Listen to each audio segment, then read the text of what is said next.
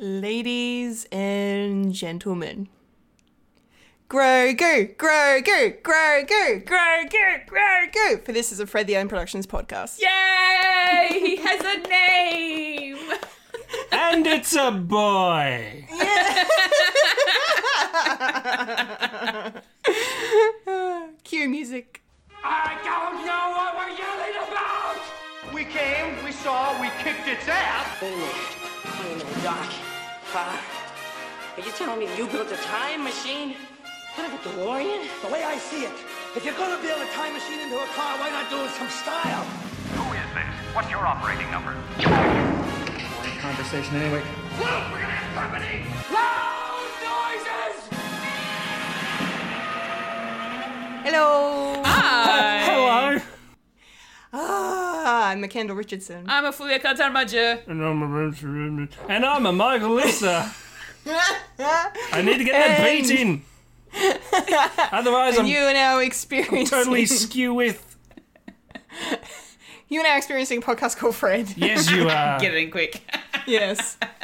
Get in mighty quick. Get Yes. it in there. Yes. Gotta include Wayne, as you can hear, he is absent today. Yes. He's absent, and I'm taking that as a sign of his disrespect and dislike for a certain anniversary that I feel has run its course. So, he's not here to defend himself. He's not here to speak up for himself. So he would be here if this day meant anything to him. Okay, so let's just put that aside and shelve that. Yeah, he didn't call in for sick leave. No annual leave. I'm sorry, Wayne. You didn't. 24 hours. That's the cutoff point, and I'm sorry, you're not going to be paid overtime for this. I'm sorry. No public holiday rates for Yes. you, Mr. Stellini. No. I'm no. docking But we your love you pay. anyway. Yeah, we love you. Yeah, yes, love. All of the love, and we'll see you next week, where I will be strung up, no doubt, Big tongue lashing. by his words. That's if he's listening to this, which I don't. No, I'm sure he is. Is he? I'm sure. Well, Hi, if Wayne. he's not, it'll be even funnier come next week. If Hi, Wayne Wayne. does his homework, yes. Yeah, pretty much. Fulia, how's your week been? My week has been alright. Same old. Yeah, just been doing the streamies as per usual. I have been working away at JB. Yep. Working in the gaming department. Yep. Which has been a lot of fun. And this weekend has been crazy because I worked my first Black Friday sale. Yes, and you're still here, so And I'm alive. congratulations. You I made it. survived. You I survived. I've still got tomorrow's Cyber Monday stuff too. Yeah. What's so black about it? But damn it. it's been fun nonetheless. I'm still enjoying being in the store and Good. just imparting my knowledge to the customers. Yes, that's it. I'm really enjoying that sort of side of things. And yeah, just, doing my video editing as well and hanging out with the peeps and, online and offline and the same old, right? Like nothing has really changed in the last week or so. So over to you, Wayne. Michael. I am so used to saying that. I told you. When you have a gap in the beat, it throws you off. Yeah. That's why I always have to go. Yeah. It's not just a gag. Michael, how was your week? Yes, there's actual thought into it. So Yes. my week has been great. It's at work. My shifts are being changed. I am finally getting my weekends back. Yay. Monday to Friday. Unfortunately, not from 9 to 5. Otherwise, I'll be singing Dolly Parton at the moment. But it's a good change. I'm going to have my weekends back. Weekends for family and maybe some gaming. I don't know. But could definitely organise my schedules especially with Fred and everything like that. So I'm not going to be going, oh yeah, this week starts here, but my actual weekend starts on a Wednesday, which is weird. So finally I'll be having my weekends back and seeing more people, seeing more friends and family and everything that. So that's great. Big load off my shoulders, basically. I'm getting order in my life, which is good. And what's really good is we finally signed for a house. So we're finally getting a house. Woo! Yeah, just waiting for the build, and then June comes and we're going to be paying for a house and a land and rent at the same time, and I'm going to be absolutely fucking skint. But happiness will prevail. Happiness. Yes, and also this past week, and past week, wherever you're listening to this, last time you've been seeing me when I was doing my awful Californian accent. Speaking of anniversaries, it was my anniversary. Well, me and my wife's anniversary. The big 05 yes, anniversary. 5 years. Congratulations. Yay! Yeah, my wife says half a decade. I like to say 1/10 of half a century. So yeah, that was exciting. My mother-in-law looked after our daughter, so me and the wife had like a staycation, really. We went to a hotel in Bendigo because we weren't sure if we were going to go anywhere because of obviously 2020, and yeah, we just stayed at a hotel. We had stuff, so it was great. So that's basically my week. Yeah, just mostly watching TV and keeping myself occupied. I'm almost finished The Crown. Yay! Which possibly next week is going to be a big discussion. Yes, hopefully. Yes. Probably not the overall, but especially the Season 4. Especially season 4. I think I probably have more to say about season 4 than most. Yes, I can't wait. yeah, but almost finished. Up to season 6, up to episode 6. 4 more episodes, and then I'll be right to go, and then I'll be jumping right into Cobra Kai because I need to catch up on that. And and obviously Mandalorian, but that's a spoiler for later on in the show. And yeah, everything's going great. I'm actually been the best mentally at this present time in 2020, so it's been great, really. Yeah, just great. Good. I'm just beaming. It's weird being happy. Yeah. Yeah. Yeah. What about you, Kendall? Have you been happy? That's awesome.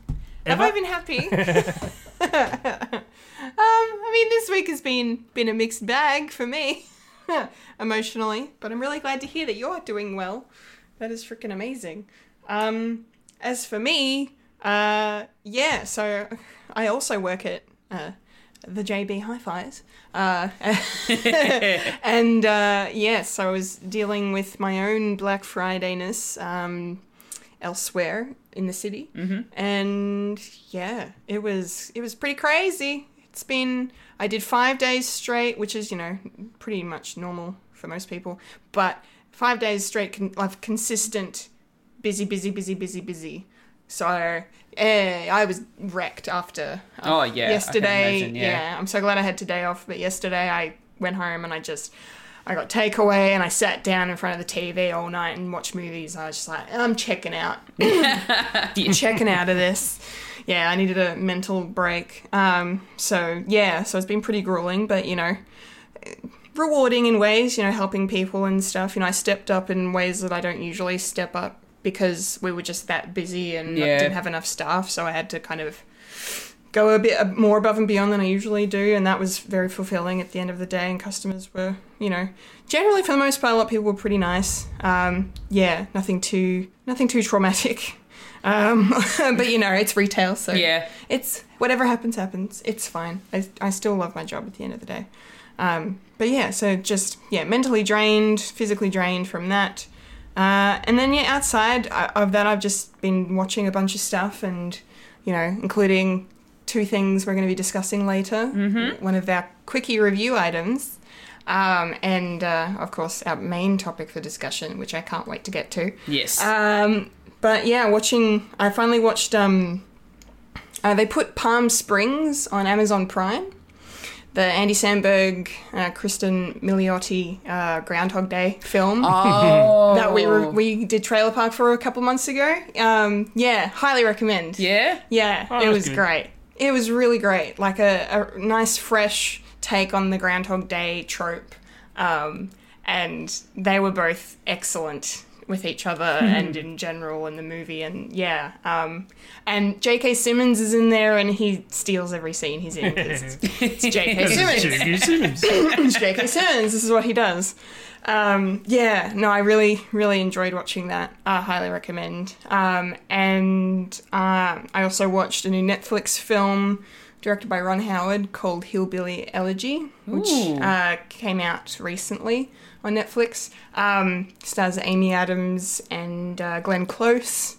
And was based on a true story, which I didn't realize until the end when they showed like the real photos of the family, and I'm like, oh my god, they did such a good job of like with the makeup and the hair and the clothes and everything. Like it was really, really cool. I definitely recommend watching. It's kind of like a feel-good melodrama set in Ohio and Kentucky in like the southern area of the States pretty much, and but it's a really good family story and really heartbreaking at the same time because of certain struggles certain characters go through, and some amazing performances, especially from Amy Adams. Just give her an Oscar already, please. Like, it's ridiculous. I even read a bit of trivia afterwards that apparently between them, Amy Adams and Glenn Close have 16 Oscar nominations and no wins. Wow. So give them both Oscars for this movie, just out of principle at this point. Probably tells you something. Yeah. Who knows? Just unlucky on the day, I guess. But no, I recommend checking it out. It was a very well-made film. I really enjoyed it. Yeah. And then one last thing I did this week before we move on. One of my friends from work came over and we've started watching Farscape. Oh, Farscape! Yeah. Wow. Which is just revisiting another part of my childhood that I was like, holy crap, I'm literally having flashbacks of sitting on the couch with mum and dad and my brother every like Saturday or Sunday night whenever it was on Channel 9. Like, yeah, because it's just awesome. And it still holds up pretty well. Like, some of the effects are, they didn't really have much of a CGI budget back in the late 90s, but the practical effects, just the puppetry, it's the Jim Henson Company, and Brian Henson worked on it very closely, so that all holds up. And we watched like almost half of season 1 in one sitting. Nice. So that was really, really cool. All right, I think it might be time now to check in with the week that was and the nerdy news. What do you think? Oh, we forgot to check in with Wayne. Oh, too bad. For listeners at home, she's having a sip of tea. Yes, I wish. Now I'm suddenly wishing we were on Twitch because that sip of tea was pretty well timed. One might even say deliberate. Anyway. I love you, Wayne. It's all right. Okay. All right. It's time to check in with the nerdy news.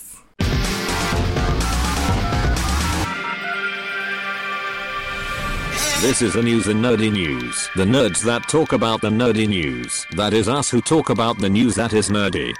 And now the queen of nerdydom, the hostess with most S, Kendall Richardson. Take it away, Kendall. All right, nerdy news time. Yes. And we're going to start with some DC news up top. Again, mentioning Wonder Woman 1984 because now we have some definite clarification on release dates. Most in particular, the release date for Australia. We will be seeing Wonder Woman 1984 in cinemas on Boxing Day, the 26th of December. It's official. It's locked in.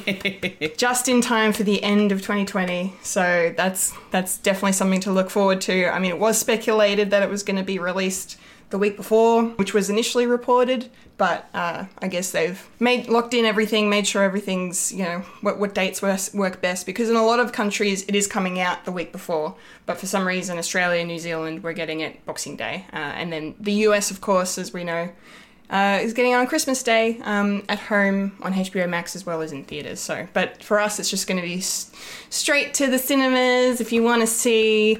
Wonder Woman kick some ass, kick some cheetah ass, some Max Lord ass. I can't wait. It's going to be great. So mark your calendars now. And moving into other news, yes. Okay. Other news, but slightly related news. Another upcoming Warner Brothers release, Godzilla vs. Kong, might be heading to streaming as well. This is a film that has been delayed before coronavirus made delays cool and trendy. Godzilla vs. Kong was being pushed around the calendar. And then eventually, because of the COVID-19 pandemic, found a date in March of next year. Mm-hmm. According to officials, Warner Brothers and Legendary, they are holding to their cinematic release date in March. But there is rumours and gossip saying that apparently they're trying to sell it to either Netflix or HBO Max. And my guess is, depending on how well Wonder Woman 1984 does on HBO Max and the cinemas, will make that decision for them, I think. So who knows what's going to happen, but interesting things developing in regards to Godzilla vs. Kong. I would just like to see the movie, wherever it is. So, yeah. Hopefully it's good. For a long time, we haven't had a rumour mill in a long time. That's why we yes, we got rid of the segment because there was never any rumours, and here we have a rumour. All right, something that's not a rumour is this piece of awesome news. Channing Tatum, Phil Lord, and Chris Miller are teaming up for a comedic take on a Universal Monster inspired movie. They haven't announced what kind of creature they're going to be parodying or trying to do seriously, but basically it's them doing a monster movie, present day, satirizing, the kind of tropes and all of that stuff. And if it's anything as good as the Jump Street movies were, then it's going to be a barrel of laughs. And I'm so keen because Channing Tatum needs to do more comedy because he's very, very funny. I would really like to see him and Chris Hemsworth team up and do something because I imagine that would make a lot of money, first off. My goodness, what a combination. And then it would be very funny at the same time. What a combination. Yeah. That would be a preposterous amount of testosterone. Yeah. Yeah, probably too much. Yeah. Preposterone. Preposterous. Yes. Preposterone. Yes. Yes. Powerhouse. Remember that meme? I do. Yeah. I am very old. No, it's okay. To the internet, I am very old. But yeah, this sounds really exciting. No release date or anything else to say except this movie is happening and coming some point in the next couple of years. So definitely something to look forward to, I think. Something else that's, kind of pulling from our childhood, as most things do these days. There is a Clifford the Big Red Dog movie coming, which I didn't know was a thing until they dropped this little 20-second teaser showing what Clifford's gonna look like in the movie. Fully is very happy. I can't see her reaction, but it's the cutest thing. The moment I saw that, I was like, oh my god, really? Yeah, it's happening. It is happening. And it's coming out next year. If you're curious as to what Clifford looks like, go check out the little teaser. it looks like I'm kind of not entirely sold because it's very good CGI rendering of like the fur and the way he moves and stuff. But like I'm not sold on the color. It looks like he's been spray painted. Like it doesn't look, I don't know. Like the bright red Clifford, the dog that we usually know. Yeah, it doesn't, I don't know. It doesn't look like a cartoon. Why can't they do the Sonic the Hedgehog? I was literally going to make a Sonic joke. Like, yeah. Like, yeah, I mean, that's not bad. I don't Maybe they're just trying to go for the realistic tones of red. Yeah, well, rather than just like bright red. I guess. Well, as long as they don't, I mean, Sonic aside, as long as they don't go down the Lion King route as well and give him no emotions on the face. They're dogs. They're gonna have emotions. Yeah, especially Clifford. Yeah. Yeah. Do the Garfield thing. Do the guy? Yeah. Yeah. Yeah. Like the only thing that looks like a cartoon is Garfield. Is Garfield? Yeah. We got, and Odie was just a dog. Yeah. Like, which is no. Which is interesting considering last week when we talked about Tom and Jerry, right? And yeah. All of the animals, regardless of what they were animated, and the humans were live action. So maybe, I don't know. But this one looks like they're really going for a realistic, realistic take. So we'll see how it plays out. Just don't mess with our childhoods, man. Yep. Just, precious. I remember loving Clifford. Yeah. Me too. I want to see Clifford in the Godzilla universe. I want to see Clifford versus Godzilla versus Kong versus the Iron Giant. But wow. Just combine them all. That sounds epic. Like really, really epic. Well, it's the ultimate showdown. Ultimate showdown. Yeah. Wow. Yeah, I'm showing my age, aren't I? It's the internet. Again. It's an old internet. Again. Oh my god. Shoot me, please. One piece of news that's broken is that Mike is old, apparently, during this podcast. Not as old as us. No. What are you talking about? I'm 25. I was going to say, I'm still the oldest person on the recording. Now that someone else isn't present, I'm I'm just taking full advantage of this. Yes. It's great. All right. Moving on. You should fuck off more often. Oh no. Wayne, we didn't say that. He did. I say it with love. Yeah.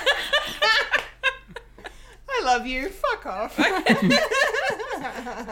That's what Han Solo said to Leia, didn't he? Yeah. I know. I love you. Fuck off. Fuck off. No, that's what they did in Family Guy. Yeah, but Yeah. but that's what Parody. but that's what I know. It's like such a dickish thing to say. Yeah. It's very cocky of him. So, I don't know. Anyway, gold leader. Yep. Yeah, speaking of Star Wars. Speaking of Star Wars. Doctor Who. Yeah.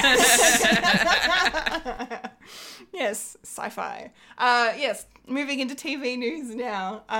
This is pretty awesome to see. John Barrowman is returning to Doctor Who. Captain Jack will be appearing in the holiday special Revolution of the Daleks, which is set to come out during the Christmas period.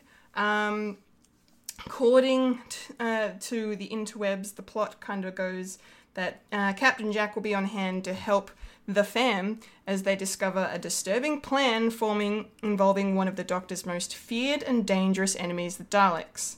With the 13th Doctor locked away in space prison, Captain Jack will try to help save planet Earth together with Yaz, Ryan, and Graham.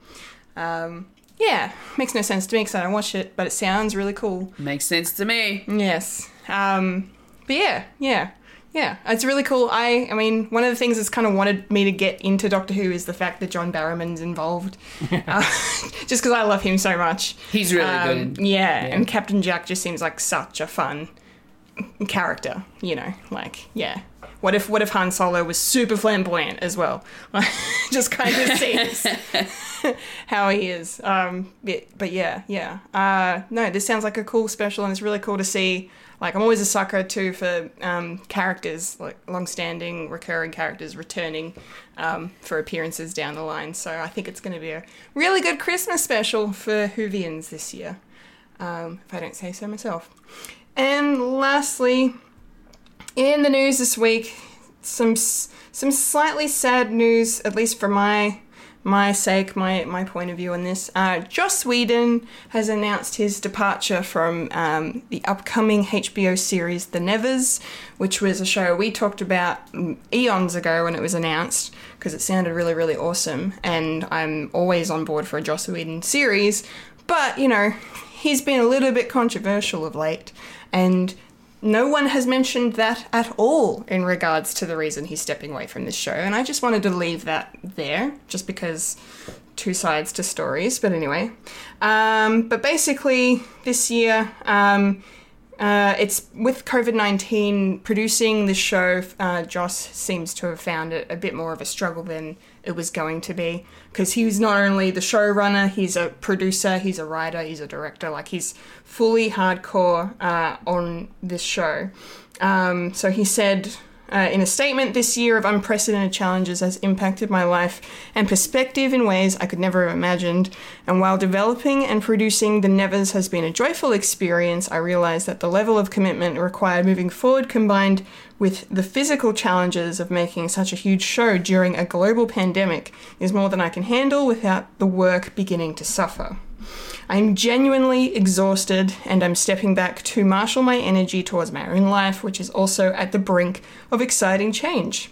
I am deeply proud of the work we have done. I'm grateful to all my extraordinary cast and collaborators, and to HBO for the opportunity to shape yet another strange world. The Nevers is a true labour of love, but after 2+ years of labour, love is about all I have to offer. It will never fade." So yeah, no bad blood over his departure on the show. But sad to see him leave. No announcement yet as to who's going to be taking up the reins of the show and what kind of involvement he will have going forward, considering he is the creator of this. But I guess we'll find out when it premieres next year in 2021. I'm so excited. It just sounds amazing anyway, as it is, because it's like this epic kind of supernatural Victorian drama with all these like women who have like superpowers and stuff. And it's all about apocalypse. It sounds like Buffy in the Victorian era, basically, and I'm here for that. I'm really here for that. So hopefully it's good. We shall see. All right, that's the nerdy news for this week, guys. Nerdy news done and dusted. Fulia, I would love to know your thoughts, please. Yay, we get to see Wonder Woman in the cinemas. I am very excited. I cannot wait. We can work the Boxing Day sales and then go straight to the cinema. That's literally what I'm doing. Yeah. It's exactly what I'll be doing too. Yeah. That'll be our reward. Hell yes. After that day. Yes. So yes, I am very excited that we now have an actual release date here in Australia. And the fact that we can, go to the cinemas to actually see it. So I'm very, very happy about that. The first look at Clifford, the big red dog. Oh my goodness. Like I said before, I didn't even, like you, I had no idea this was even a thing, that it was even happening. As soon as I saw the little teaser pop up in my feed, I was like, wait a second, what's this? So I had to watch it. I watched it and I'm like, oh my gosh, they're doing something from my childhood again. I love the books. They were so much fun to read. Mm-hmm. And I think at a point, if I'm remembering correctly, they did a small series, like cartoon series. Yeah, I'm pretty sure there was an animated series. Yeah, and I love that show for some reason. I don't know what it is about that giant dog. It was the cutest thing. It was great. And it was different. Yeah. For our time. Yeah. Just seeing a big dog that's just coloured red compared to, your natural coloured dogs. Yeah. And I'm just like, Yes, okay. I am looking forward to this. Please make it good. Please make sure the CGI is good for this too. Yes. I'm excited, but also a little nervous because it's nostalgia. Yes, it was nostalgia. It is, and I'm looking forward to seeing the sequel, Clifford v. Spot. Yes, Dawn of the Dogs. Get the Spot live action as well. Yeah. So yeah, it looks really cute. I have to admit, like I'm a huge dog lover. Yes. And I know that the moment I start watching this, I'm just gonna be giggling the whole way through. So I'll most likely be watching this for sure. If it comes out in cinemas anytime soon, but it probably won't be for another year or so. Yeah, I think it's next year sometime. Yeah, yeah. Yay for Captain Jack Harkness in Doctor Who!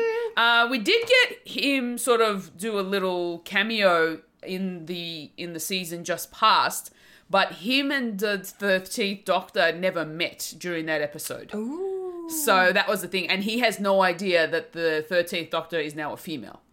Oh.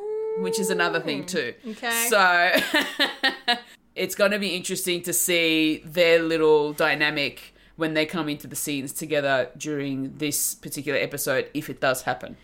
Yeah, well, she's in space prison, so... Yes. So I am looking forward to seeing that special because I'm not a huge Whovian, but I do enjoy the show for what it is. Okay, good. Yes. So I am looking forward to it. When it does come out, and I think that's all I got out of the news myself. How about yourself, Michael? Oh yeah, me, not way. I made sure I didn't screw up. Yep. What's really great? Yay! Wonder Woman's coming out on Boxing Day. I'm gonna be in Canberra, possibly, to watch it. Either that, or I'm gonna have to wait a couple of days until I watch it in the proper cinema in Bendigo. Yay! Yay! Such a great time watching movies on Boxing Day. This old man Mike talking again. I remember going to the Lord of the Rings on Boxing Day. Yes. And then all the Star Wars on Boxing Day. Yes. And then the Hobbit. Then the Hobbit on Boxing Day. Yes. And then all the Harry Potter. I can't remember if Harry Potter was on Boxing Day, but No, I think Harry Potter was like November Yeah. yeah, something releases. Yeah. But Yeah. close. like that. Well, yeah, because I'm very old. I watched Doctor Who. Yeah. Yeah, cool. Kong and Godzilla coming out. Hopefully, it'll be good. Even if just a bit of dumb fun, that would be great. And that's what they basically are. You can't put too much on these movies to be good. I mean, it's basically kaijus, and that's what they call in Japan. Big monsters. Yep. Mothra and all that. Mm-hmm. That's why I'm hoping for Clifford to get stuck in there. Because that'd be awesome. A lovable red dog that gets completely destroyed by a turtle. Why? Don't destroy the dog. He wouldn't stand a chance against a nuclear blast from Mecha Godzilla. Then don't write him in at all. Okay, fine. All I know, I have vague memories of Clifford the Big Red Dog. All I remember him is a bit from Louis C.K. in his stand-up special, where he was talking about how the Narnia series is basically an entire world from start to end, entire ecosystem of a place from dawn to dusk, basically, and it's all compiled into 7 books. But Clifford the Big Red Dog is about 50 books, and the main storyline in each book is this dog is big. It is too big in 50 books. and then he proclaims, "I hate Clifford the Big Red Dog." That's all. Yeah, Oh boy. I love that bit. Yeah, the Channing Tatum and Phil Lord and the Chris Millum team up movie sort of gets me. I'm sort of getting Louis Abbott and Costello meets Dracula and Frankenstein sort of thing. Yeah. So who knows? We'll probably get what's his name? Who else was in 22 Jump Street? Jonah Hill. Jonah Hill. I was thinking Seth something. Seth Green. Seth Rogen. Seth Green. For some stupid reason. Yeah, get those two up against Dracula. Mm-hmm. I mean, they've already made Dracula funny. I mean, look at the Twilight series. Made vampires hilarious. Uh-huh. Yes. Ruined forever. No. But that would be cool if they get like a collection or maybe one or two. Because they've already done. They can't really do The Invisible Man because it's been done. Very recently, yes. Yeah, so possibly not. Creature from Black Lagoon, maybe. Don't know. Maybe. Putting bets on any of them. What do you reckon? I reckon they're either going to do... I reckon they might do Dracula because, like... I mean, Creature from the Black Lagoon, like, Shape of Water is sort of... Oh, yeah. Ish, recent. And Ryan Gosling's about to bring out a Wolfman remake. That's true, yeah. So I reckon they'll do Dracula. Either Dracula or Frankie. Oh, yeah, Frankenstein. Actually, Frankenstein would be really funny. Imagine if Channing Tatum was Frankenstein, and then it's like a fish out of water situation where he has to go to college and find these drugs. That's like a fucking Jump Street movie. Wow. It's like a backdoor Jump Street. No, I don't want that. But like, it would be funny if Channing Tatum was Frankenstein and they parodied the whole thing around that. But bearing in mind, young Frankenstein is like very hard to beat. If we're talking comedy and Frankenstein, like mythos. Yes, no, you're correct. Yes. Yeah, it's like don't do it. It's just that's don't. The peak. Mm-hmm. I mean, with Dracula, they've done that to death. So they've probably done that to death. Yeah, I don't know. Probably Frankenstein because there hasn't been really much Frankenstein. I mean. What was the last one? I, Frankenstein or some bullshit? Yeah, there's an I, Frankenstein. Yeah. That was a long time ago now. Didn't do very well. Mm. Yeah, no, they haven't really done Frankenstein for a minute. So, yeah. Yeah, I'm thinking Frankenstein. Yeah, I think he might be right. Because they've done the Mummy. I mean, that flopped. Yeah, and they're not touching Nah. they're not touching the Mummy for a while. Yeah. But it would be interesting if they do Jekyll and Hyde, maybe. I don't know. Probably too tied to the Mummy. Yeah, true. Yeah. True. Although it would be a good way to forget the Mummy. Yeah. By, like, doing that. Who knows? Or I don't know if they're going to go down this route and probably talk about other movies. So they sort of like they do the meta commentary. It's like where's the Mummy? No Mummy. No. Yeah. Yeah, they'll probably have that conversation like when they're like, why Frankenstein? I'm like, well, we can't do the Mummy because Mummy's not in at the moment. Yeah. And Gosling's doing a Wolfman movie, so that's out. unless they get Brendan Fraser back, wouldn't that be great? That would be awesome. I mean, even though like the least one, Dragon Emperor, was not that good. I still enjoyed it. It's enjoyable. Yeah. It's fun, but I also recently rewatched The Mummy Returns and didn't like it. Oh, it doesn't hold up at all. Wow.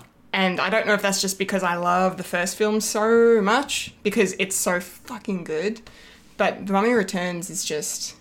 Interesting. problematic for me. Yeah, I don't like it. And too formulaic, like it's sort of like the Secret of the Ooze sort of thing. It's like we got to get the turtles back, but they can't use their weapons because a lot of parents complained. That sort of thing. It's like kids are going to see this, so we got to cater for the kids. Yes. Yeah. Yes. Oh well. That's all right. That's okay. But no, it would be cool to see if they could find a way to bring Brendan Fraser back as Rick O'Connell. That'd be sick. I love that. Yeah. Anyway, Mike. Yes. Anything else in the news you want to touch on? It's cool. John Barrowman's coming back. I mean, as you say, Fulia, he did come back for his little cameo in the last season, which was pretty fun because, a lot of people were thinking, oh, would it be great of John Barrowman's character who sort of had a crush on the Doctor, and it turns out the Doctor is a woman this time. How would he act with a woman? Would he like be all standoffish? It's like, wait a minute, because he plays a bisexual in the canon of Captain Jack. So it'll be interesting, and more Doctor Who. Speaking of which, I forgot to talk about this on my week that was, but I've signed up to BritBox. And that has all the Doctor Who's. Oh, cool. What, even the original series? Even the original series. Wow. Yeah. So, if you want to dive into some classic Doctor Who, get on it. Hashtag not sponsored. No, because it's the BBC, and I wouldn't be paid for the BBC because I'm not British. No matter how many Americans think I speak British. Yeah, this is an Australian podcast, not a British podcast. Yeah. As you can tell from my Australian accent. Yeah. You got that, you seppos? What? You know, septic tank. Oh, right. Yank. Oh, Yeah. okay, right, okay.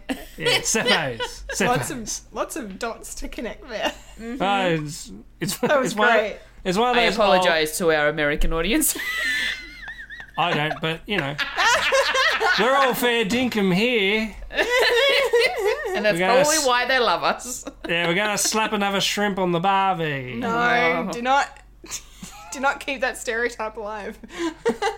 It's not a shrimp, it's a prawn. And you don't put them on the barbie No. unless it's a kebab. Yes. Yeah. But no, usually just, you dip them in the yummy seafood sauce and nom nom. Yep. Yes. And don't eat the tail. But first you have to skin it. Yes. What's the word? What's the word? I can't remember. Peel. Peel? Peel. Shuck? Yeah, something like that. Shucking? Get rid Shucking of is for oysters. Get rid of the poop chute. Yes. Your little poop chute. You slice it, and then there's a lot of work to that. There is. It's a bit of a process. Yeah. Anyway, gold leader. Moving on from food. Moving on for food. I think that's it, basically. That's it? Yeah. I mean, I can talk about Joss Whedon, but yeah. I don't want to get into it, but when you're dealing with a creative, they've got to be sort of a dickish. I mean, if you have a look at, like, I don't know, Stanley Kubrick. Yeah. Like, he was a complete and utter ass dickhead fucking, Yeah. bad guy. But his films are absolutely phenomenal. I mean, Yeah. say what you will about his work ethic, but does it pay off of torturing like actors? I don't know. Yeah, love the work, hate the jerk. That's the motto. There you go. There's a way to do it. Yeah, that's it. What about you, Kendall? Are you a fair dinkum Aussie? You bloody better believe it, mate. I am. You beauty. You little ripper. Yeah. Apparently, I don't sound Australian anymore. I've got a twang. Apparently, It's a twang. I've got a twang in my accent. Oh, you got a little bit of a twang, don't ya? Welcome, you bloody blinking bloody poms. Welcome to Sydney, Australia. Care for a cup of bully tea? That is my impression of an American doing an Australian accent, which is which is pretty much New Zealandish. Yeah. Or a British doing an Australian accent. Well, they do a slightly better job. Yeah, They do. Some of them. But, You know the theory of the Australian accent. It's from Adam Hills, where it's Australian is basically Cockney slowed down because of heat exhaustion. Yeah. I've heard that before. I would agree great. to that. Yeah. Well, I come off this boat and I come in and oh god damn, it's so fucking hot.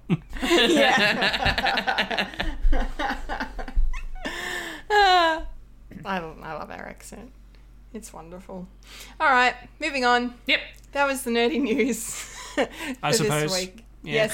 Yes, we suppose it was the nerdy news for this week, which means now it's time to roll on up to the trailer park.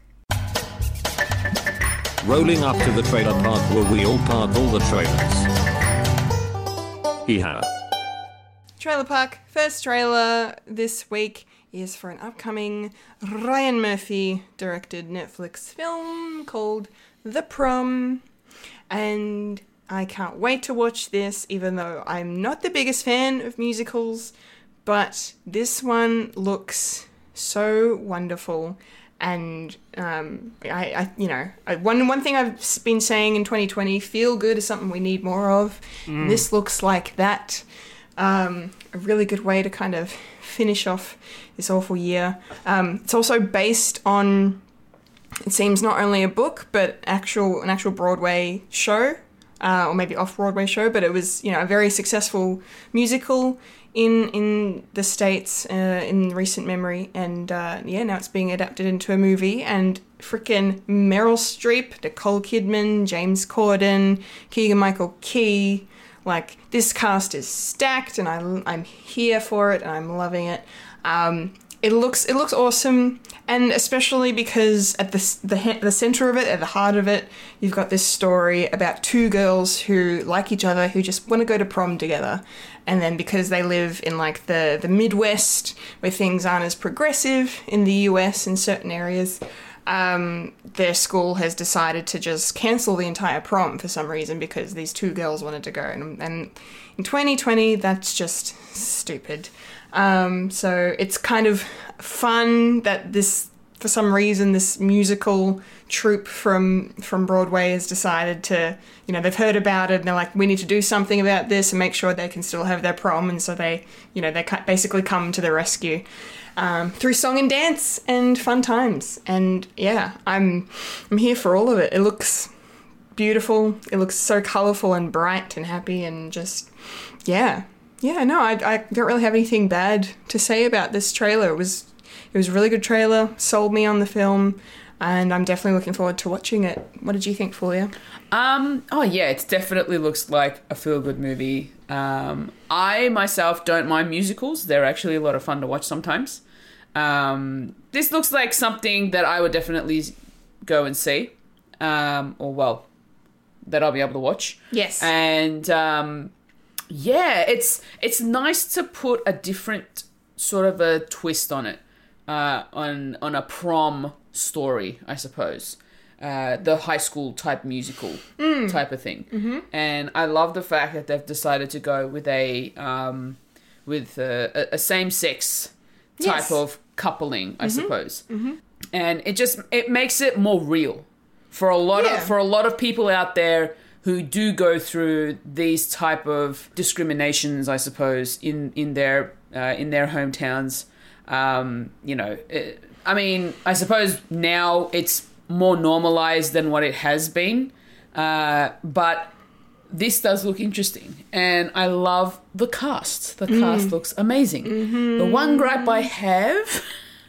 Oh, I think I know what you're going to say, but say it. James Corden's accent, the American accent, does not sound very American. It's like a twist between American and British because he can't get the British out of him. I mean, it was okay, but I guess, I don't know if it's because... he's trying. We're just so used to hearing him sound British that we've never really heard him sound American, so maybe it's just throwing us off so much, but... Yeah, true, and the fact that, you only get small snippets of him talking in the actual trailer, but... Yeah, I don't know. I don't know about him speaking American with an American accent. Yeah, I'm kind of with you a little bit. Yeah. But we'll see what happens. Nicole Kidman, Meryl Streep, my goodness, 2 leading ladies in Hollywood. Yep. Oh my goodness. I've never... I don't think I've ever seen Nicole Kidman in a musical. Oh, have you not seen Moulin Rouge? No, I have not. Ooh. Probably I should. You should. You'd like it. It's really good. It's it's a little depressing, but it's a lot of fun, and it's a Baz Luhrmann film. So. Yes. And it's Australian. It's Australian. It's Australian film. America, it's Australian. Australian. And oh my goodness, Keegan-Michael Key playing like the principal of the high school. Yeah, that is awesome. And he is an amazing actor and comedian. Yes, so I can't wait to see him in this. 100%. So yeah, I'm definitely up for it. How about you, Michael? Yeah, definitely interesting. Like as you said, Kendall, we need some light-hearted stuff, and it just in all sense of the word, it looks very gay. Yeah. Like yes. With no malice whatsoever. It just looks beautiful and fantastic, colourful, beautiful, just fabulous. Yes. And I'm not making fun. No, not at all. No matter how hard I try not to. But, it's... Yeah, what you say about James Gordon. I mean, I'm sort of sick of James Gordon, to tell you the truth. And him doing an accent is like, no, your voice is already annoying enough. Don't try and do an accent. It's coming from me, who tries to do an accent every time I try. Yeah, definitely a feel-good story. Like to us Australians, what is a prom? year 7 formal? I don't know. What is that? Yeah, definitely would enjoy this because it's Meryl Streep, Nicole Kidman. Will she sing? I don't know. She was all right. Yeah, she was all right in Moulin Rouge, but yeah, Mamma Mia. Yeah, I don't remember what Meryl's singing voice sounds like because I've only seen Mamma Mia once. Once is enough. Once was enough, yes. If I want ABBA, I just go to I go to the ABBA originals. Yes, or I go watch the stage show because the stage show for Mamma Mia was very good. Do you know Bill Bailey? Yes. Yeah. What he said was going to watch Mamma Mia is like getting hit in the head with a piece of IKEA furniture. Wow. That's fantastic. And I kind of agree. Yeah, no, fair. It's fair. It's fair. Coming from like my background, my mum loves ABBA, so of course I know like virtually every song by heart. Trying to get it out of my brain, it's quick. It's very hard. It just stays with you. Yeah. So. Yes. Yeah. Yeah, I'll go see it. Even if I have to like grin and bear James Gordon and his terrible accent. But there's other stuff in it as well that I really, really enjoy, and it's a story that I'm not familiar with, so I'm just going to dive straight into it. Yeah. Where's the white people? The white straight man in this? There's none. There's none of them. None anywhere. I'm not represented anywhere in this movie. Oh, it's okay, Mike. You'll just have to go watch the other 999,000 movies out there with your... As long as they're still there. Yes. So when are we going to watch this, Kendall? Well, we will be watching this on Netflix on the 11th of December. Very close. Very close. Yes. It's exciting. Nice. Nice. Speaking of things that are close to coming out, next trailer is for an upcoming Disney Plus feature film called Godmothered. And yeah, this looks like a lot of fun.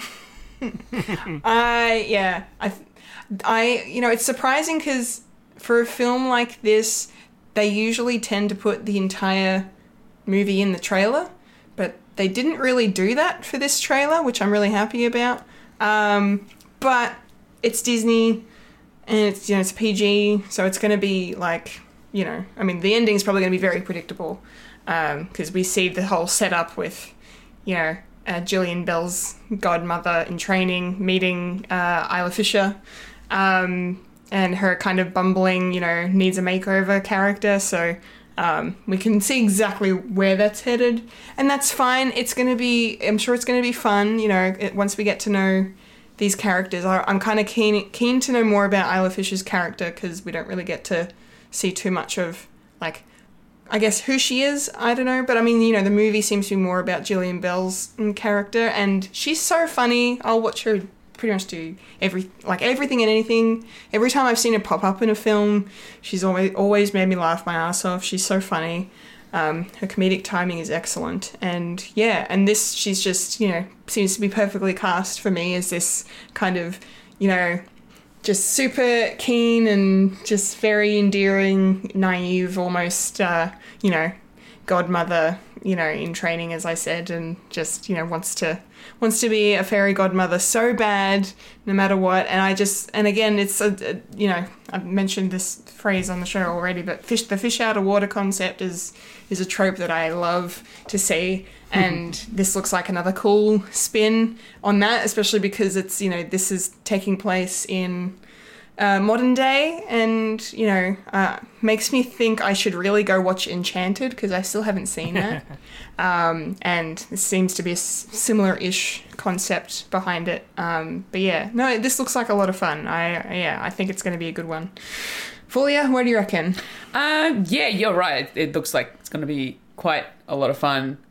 It's very, very cute in the way that they've decided to take, this fairy godmother sort of class of people, of fairy godmothers that are, just in training. They're on their learner's license, basically. Yeah. And Jillian Bell, just playing Eleanor, is just very, very sweet. And you're right, her comedic timing couldn't be better. I love the fact that the little bit of, Isla Fisher character, Mackenzie, that just walks into the bathroom, and then Eleanor's just like, oh, let's do a little quick costume change. And then bang, she's like, comes out in this freaking gigantic gown that was from the European sort of French era of the Revolution. Antoinette, probably. Georgian, yeah. And her hair is towering. She's got this full-on makeup, and I'm just like, oh my goodness! Imagine having a fairy godmother do that to you at an event, and just changing you into something like that ridiculous. Mm-hmm. But I love the fact that it's also got the story of Eleanor realizing what the magic of the real world is as well, and not just actual magic that she uses. Yeah.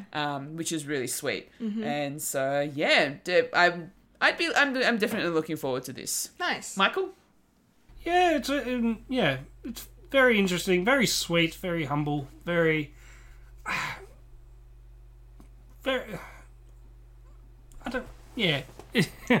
it just looks very sweet and heartwarming and all that. Just plays it very safe. There's probably going to be a couple of risque jokes in there because it's Isla Fisher and all that. But yeah, I'll definitely have a look at it. I think it's something that me and my wife will probably sit down and watch for date night. Just a bit of fun. yeah, when you say it's a fish out of water, it definitely gave me some Elf vibes, where this person from a magical place is coming into the real world, and it's like, wow, what is this? It's like phones. Is that Siri? Is that a genie? That was a good joke. After that joke, it's like, okay, I've summed this movie up of what it is. It's like, yeah, it's okay. It's dumb but harmless. Yeah. Which I can say is like, you know, you can't really criticize it for that. Well, I can't. What about you, Kendall? Do you criticize this? No. No? Okay. No, I won't. All right, maybe I'll have a different opinion after I watch it when it comes out on Disney Plus this week, the 4th of December. Yes. Would it be such a good curveball if the fairy godmother turns out to be a racist? No. No? Okay. I don't want that. I mean, No? you're right, it'd be a curveball, but it's not what I want. Like, highly conservative sort of person. It's like she's trying to find a prince for Isla Fisher's character, but it turns out Isla Fisher's gay. Yeah. And she's like, what? That could be interesting. Disney probably wouldn't do that, but... I forgot it's Disney. Yeah. I mean, one day they might do that, but... Yeah. If I was writing the script, it would be something like that. Yes, no. You could put some interesting commentary in with a story like that. Yeah. Yeah. A Disney character coming into the real world and finding out all the social politics is completely different. Yep. Mm-hmm. Yeah. Good for a pitch. Yeah. Yeah. I'll write that up tomorrow. Yeah, do it. And Disney will make it in like 50 years. Yeah. When they finally grow a pair. Well, you know, when we were talking about last week about them doing a bit more R-rated stuff, like with Deadpool and the Yes. Predator, so they're dipping their toe in. They'll probably hand that off to they've changed it now. 20th Century Studio? 20th Century Studios. Yeah, it's sort of like the Touchstone that doesn't really appear anymore. So yeah, basically. Yeah. That's it. Getting there. That's all I'm saying. Cool. All right. Awesome. There's no real segue. I can't really do segues. That's I do fine. really, really awkward segues. If you haven't noticed. Maybe I should start thinking of segues as like, Kendall. Yep. You. Q. Speak now. Okay. I'm speaking. Third. When are we watching this? Sorry. I've already said that. So what are we doing now? I'm trying to introduce the next trailer. Okay. We'll go. I was literally trying to do it. Trailer number 3. Trailer number 3. What is this? The sequel to The Boss Baby Family Business.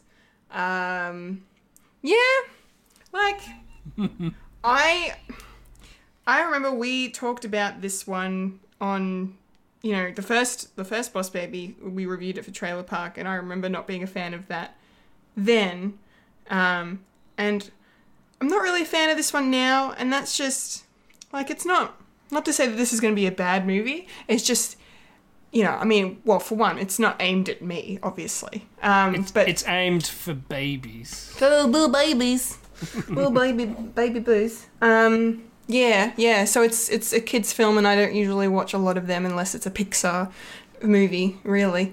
But yeah, I'm sure fans of the Boss Baby franchise will be very, very happy. I'm sure there's a lot of them out there because, they got a sequel. Obviously, the first movie did very well. There was also an animated series that lasted a few seasons. I don't know if that's still going. Yeah, I think it's on Netflix. Is it? Yeah. Oh, there you go. The two cool things I wanted to take away from this trailer is some casting. So Amy Sedaris is playing the new boss baby, the little girl. And, you know, that's Thingo from Mandalorian. I've forgotten her bloody name already. Peli Motto from Mandalorian does the voice for the little girl baby. So It's alright, Star Wars names are fucking weird and stupid. yeah. Which we'll get into later on. We will, yes. And then the other piece of cool casting is Jeff Goldblum as the villain of the piece. So that's, yeah, got a little bit of his dialogue in there. Which Oh my gosh, the moment I heard his voice. Yes, fully I lost her shit, naturally. It was awesome. Yeah, and I kind of like the concept of the film, the fact that, you know, they have a way to make, you know, adults, you know, kids again, babies again for 48 hours in order for, you know, the plot to happen. It works fine enough. And I kind of like the fact that it's not a sequel, like, directly to the first one. This is set when the original boss baby and older brother have grown up. Yep. I think that's kind of cool as a concept. It's not something you really see in sequels. But then, of course, you know, they've found a way to de-age them anyway, so it's almost redundant. Yeah. But it's interesting. It's interesting. I'm not going to watch it, but it's interesting. Yeah, and then the baby ninjas looked funny, like in a good way. So yeah, I'm sure there's going to be a lot of amused people that will check this film out, and I think Fulia might be one of them. Yeah. God damn it. What'd you think? Okay, look, I have to admit, this trailer didn't excite me as much as the first movie did. The first movie was a lot of fun. I did actually enjoy watching it, and I watched it at the cinema, and it was good, even though I was surrounded by kids and their parents. You should borrow my kids so you don't feel out of place. Probably. But I did actually enjoy the first boss baby. Alec Baldwin just kills it as the baby. It's like, and it's so... Wait, sorry, what? He kills babies? No.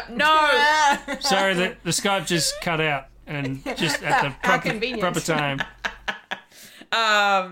Just the fact, you know, hearing this older man's voice in the body of a toddler. Wait, an hilarious. old man is inside a toddler? Michael, shut up. What?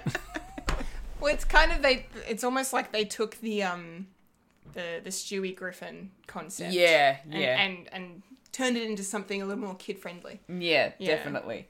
And not less villainous. Yeah, and I have to admit, Alec Baldwin playing the boss baby is just, it's good. Funny. It's funny. Yeah. I love it. This particular trailer, like I said, didn't really excite me as much as the first film, but there were some funny moments in the trailer that I did enjoy, like including the fact that there are baby ninjas who also use walkers to get around. Yeah. Because they can't walk. That was funny.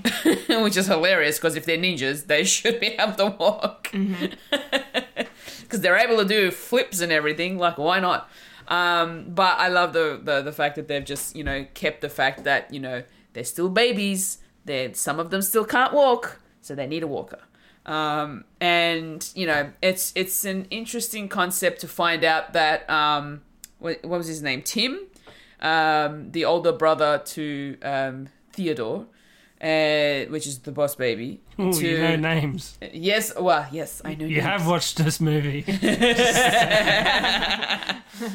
To find out that his actual daughter, his young daughter, is another boss baby. Runs in the family. Exactly, so it's... Family business. Family business. Family business. It's not just the name. Yeah, so it's... Does that mean they're saving people and hunting things too? I hope not. Because that would be wrong. It doesn't work in an animated world, okay? Okay. Well, I mean, there is an anime that I haven't seen yet. No. And then, you know, there's certain Scooby-Doo. There is that too. Yeah. God Leader. Sorry. I saw an opportunity to mention Supernatural and I couldn't let it go. I love it. You're welcome. Anyway, sorry, go on. I don't get the reference, but okay. Okay. And I'm yeah, here too. just it's interesting. I'm not entirely sold, but I'll probably still watch it anyway. Being that it is another animated movie because I love animated films. Yes, you do. And I'm, like I said, probably going to see it. Jeff Goldblum, oh my goodness, as a villain. This is going to be so much fun. Yes. I can't wait. I think that's the one thing that got me excited. The moment I heard his voice in the trailer, I was like, oh my goodness, Jeff Goldblum! It's going to be good. Yeah, that's probably all I have to say. Michael? Yeah, not for me. But, the first one wasn't for me. But apparently it was successful to have a television show on Netflix and also having a sequel that... which is very formulaic, you got to up the stakes, you got to add characters, and I mean, I have a feeling that the fact that they've gone straight to them being older as adults with a family means that the series that they probably have on Netflix is showing them grow up. Like, I haven't watched it myself, but maybe the TV series itself has shown the between the first film and the second film. Maybe. Yeah. And I don't know if that's true. Yeah, I think because of an ongoing series, I don't think they're canonical or anything like that. No, they just push it so further into the future that they can do whatever they want. I mean, look at Star Wars; they push it all the way to the front and just chuck things in the middle when they can, like The Mandalorian and Rebels and all those other television shows. So yes, yeah. So it's good storytelling if you want to keep it interesting. It's just it's babies that are ninjas and bosses and can talk and can talk. Look who's talking, but in animation form. Yeah. Would your daughter like this? No, she hasn't seen it. I wouldn't let her watch this tripe. She's watching Animaniacs, motherfucker. Okay. Nah. Yeah. Speaking of Look Who's Talking, it's definitely that just twigged on me. Eric Baldwin doing the baby's voice is a bit like Bruce Willis doing. Was it Bruce Willis doing the baby's voice? Yeah, it was Bruce Willis. Yeah, so, it's sort of like gruff and tumble. It's like, it's been done before, but, unless you remember those movies, which I sort of do. No, I still watch Look Who's Talking, Regularly. not regularly, but yeah, like once every couple of years. I love it. I think it's a wonderful film, very funny, and a good romance. I suppose I haven't seen it in about 15 years. So. Okay. Yeah, it's been a long time for me too. Yeah, fair enough. Yeah. Well, Fred watch. No one. Yes. The Look Who's Talking series. Yes, let's do Look Who's Talking now. Speaking of which, I don't know why I've actually gone on to this, but did you know there's actually another Home Alone movie coming out soon? Another straight to DVD one. I just think it's number another 6. movie. I'm not surprised. They've done 5 of them. Yeah, because I watched. It's probably I think it's Disney doing something crafty. Because I watched a TV show and apparently one of the stars, one of the actors that are in it, were talking about. Well, they went to Canada to film Home Alone. Anyway. Ah, cool. Gold Leader. Gold Leader. So yes. Apparently we're getting another Home Alone, but not with Macaulay Culkin. No. Maybe they do it like the Boss Baby. It's his family and he left his kid. That'd be funny. And Wiz is still whizzing the bed. Yeah. Because he's a geriatric. Yeah. Because he'd be that old by then, sure. Or he's got a drug problem. I don't know. Oh, Lord. But, I forgot. Disney, yeah. Yes. Moving on. Home Alone is owned by Disney. Disney. So, Boss Baby.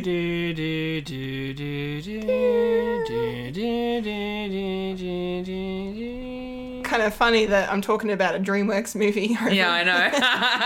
over the Disney music. The Boss Baby Family Business, The Boss Baby 2, will be released in theatres next year in Australia on the 25th of March. Yeah, you're right, Kendall. I shouldn't be singing Disney for DreamWorks. I should be singing Somebody Once Told Me. Yes, that's correct. Yeah. Smash Mouth. Smash Mouth. So, Trailer Park's done, which means now it's time for a quickie review. Quickie review. So, after we mentioned it recently on the show, talking about the trailer for it and everything, the reunion for The Fresh Prince of Bel-Air happened. Fulia and I have both watched it. Yes. And I'm so glad you did a little sneaky and added it to Quickie Review, because I thought about it and then I was like, I don't know if everyone's going to have watched it and if it's going to be worth a group discussion, but no. I literally watched it after the last podcast was released.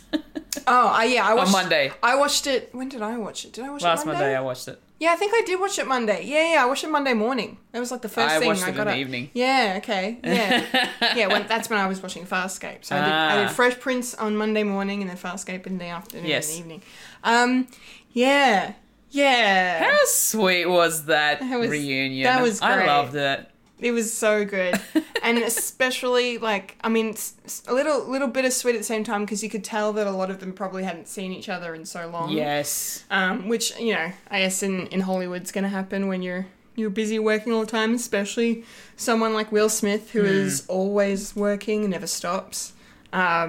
So it was so nice to see the joy on all of their faces when they're seeing each other and they're on the set for the first time in 20 years, 30, 25. No, what? I think they said 30 years. It's 25 years. 25? Yeah. 25, 30 years, yeah. Yeah. 30 years since it started. Yeah. So okay. Sorry.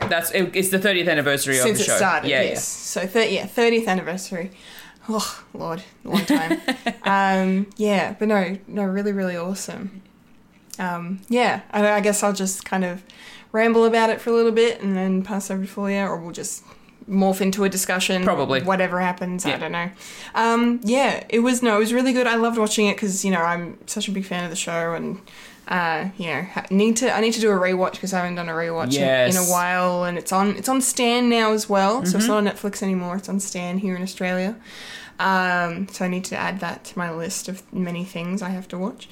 But yeah, it was just really good to see them sitting down and chatting, reminiscing about, different things to do with the show, and talking about their casting and auditioning and actually seeing some of the audition footage and seeing them react to their past selves. How cool was that? It was really cool. Yeah, really I loved it. Really cool. And I just love how especially Alfonso Ribeiro was making fun of his outfit. It's like, how the hell did I get hired for this job wearing that? Who is this kid? It was, that was very, very funny. But you could tell that they formed this family while they were making the show. And it was only 6 years, but 6 years doing one thing, and it's a sitcom, so it's, it's constantly. They even said at one point, it's every day. Every day they've been recording, yeah. Every day, since they started, they were seeing each other and being around each other and hanging out and all of that. So you can tell that they just really meant a whole lot to each other, and they had some incredible experiences making it. And so seeing those emotions all come to the front was really wonderful. And there was a lot of tears, happy and sad, and man, that James Avery tribute. Oh my gosh, yes. So much. I cried. Yeah, I cried. Oh man. And I knew it was going to happen too, but I was just... And that particular scene with James Avery and Will Smith. Oh my God. And the way that Will Smith explained it. Oh, I know. About how that scene was going, and beforehand, before they even got that shot. And how he was screwing it up or whatever. Yeah, and then James was literally telling him to just say it. Just whatever you're feeling right now, say it like that. Use that. Yeah, use your frustration at the fact that you can't nail this scene to, just actually, put it in the scene. Exactly. Yeah. And the little note that, when they said that as the camera was panning away, while they're still in that embrace, James turned around and saying, now that's acting. Oh, man, I got chills. Yeah. I got chills. Yeah. God. So good. And it's nice to see that he was mentored by him throughout the show as well. Yeah. And not just Will, too. All of them. Yes. Like, the way they all spoke about James Avery was just so heartwarming to hear and just inspirational. Yeah, really. definitely. How he kind of, like, especially when Tatiana Ali was talking about it, because, she was so young when she started and she went through her teenage years working on the show. Yeah. And talking about how, like, he was her teacher, essentially. Exactly. And like a surrogate father, it seems, as well. Just, yeah. It was so good. Oh, it was so nice. It was so wonderful. I think the only interesting thing about it that I don't know, was kind of divisive for me was the reunion of the original Aunt Viv. Yeah. Oh, I had no idea the reason why she left. I had no idea either. I knew it was bad blood between, like, her and Will at the time. Like, I remember when I was older, I remember hearing about it, reading about it, that things blew up and then she left. I didn't really know.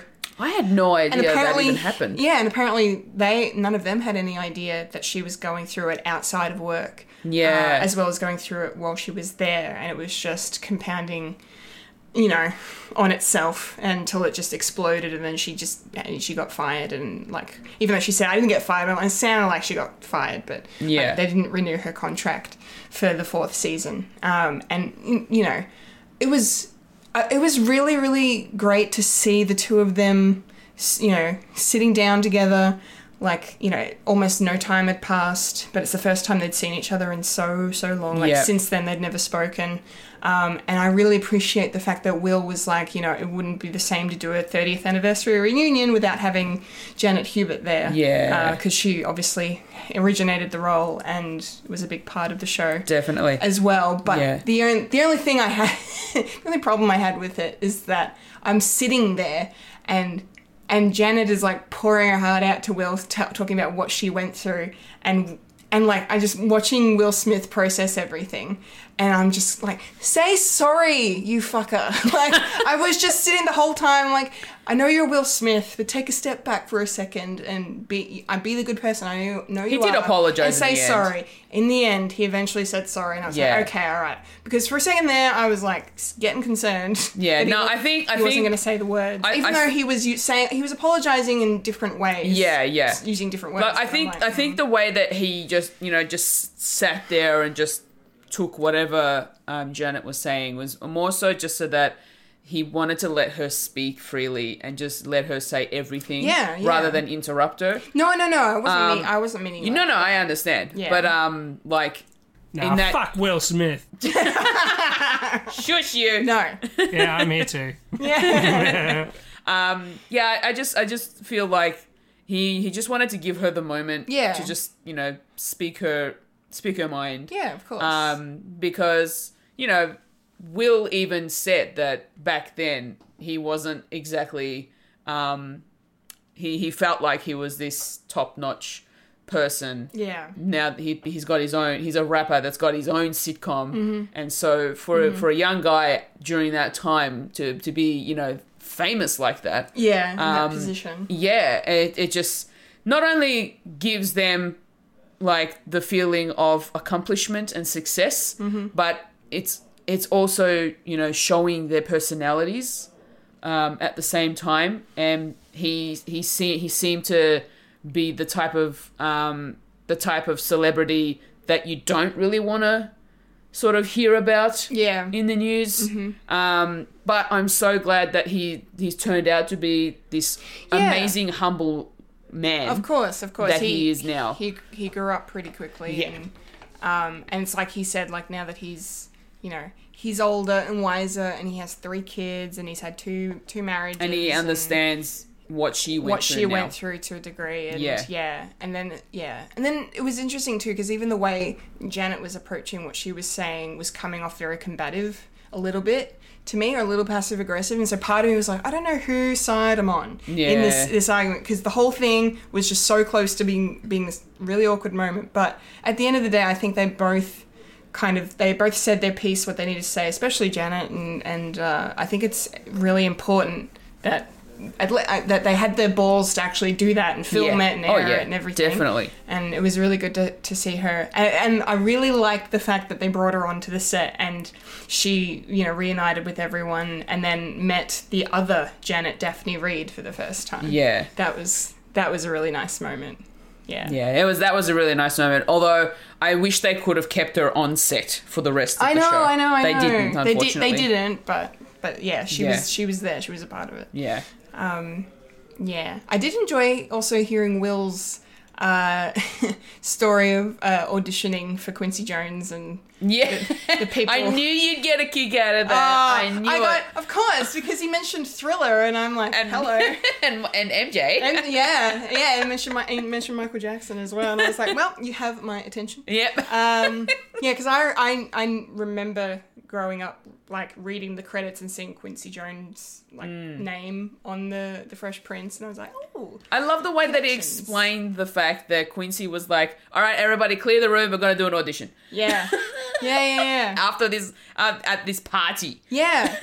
I loved that story, and it's so interesting to hear that Will had never done any acting either. No. So it was so interesting to hear that, like, Quincy Jones, of all people, was willing to take a chance on this, rapper who was recently breaking out and becoming big and all of that. And then, and he's never acted a day in his life. Like, so how's this going to go? But I guess he must have seen that Will was going to be a star. Yeah. So, yeah.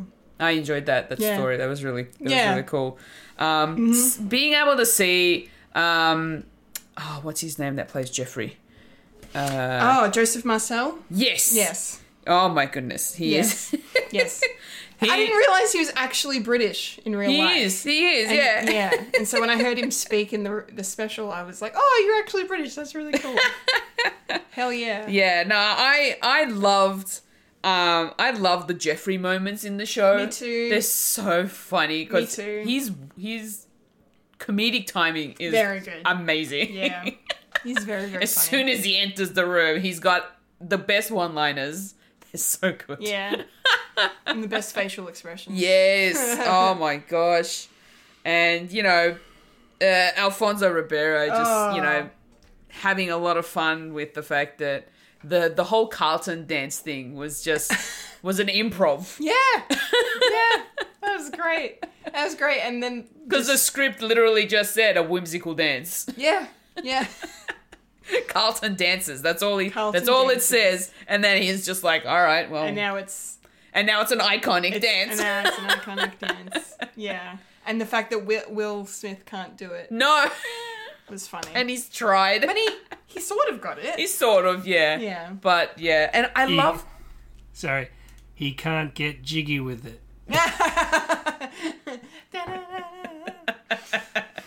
I love seeing the behind the scenes shots as well. Oh, that was so cool. How amazing was that? The fact that they have these little moments before they do their taping together, where they come together as a group. Oh, they have music. Yeah, that was cool. Like in backstage in the green room where they've got their the music blaring. They come together. They have a dance. It's just their way to sort of. Calm their nerves and stuff like that. Yeah, and to warm up the crowd. Exactly. And then, apparently their Friday tapings with the audiences, they have a lot of fun with it because then they come out with the instruments and they just have a good dance and a sing. Obviously, Will Smith sings to them or raps to them. Yeah. Which would have been awesome to be at. Yeah, I know. When they were saying it was like the hottest ticket in town. Yes. To be in the audience for, I was like, oh my God, that would have been incredible. Oh, yeah. Yeah. I would have, if I was, at the age that I would have been, to be able to be at a taping of The Fresh Prince of Bel-Air, Yes. please, I will go to every single taping. I love it. Yeah. It's so good. Yeah, me too. Oh my gosh. Oh, Daphne Reid mentioned that, you know, when the producers called her for the role to play Aunt Viv, as soon as they mentioned the fact that Will Smith was a rapper in this sitcom, she's like, no, thank you. Yeah. Initially. Yeah, initially. She said no. But then obviously she saw the episodes. She saw the show before she Yeah. joined and yeah.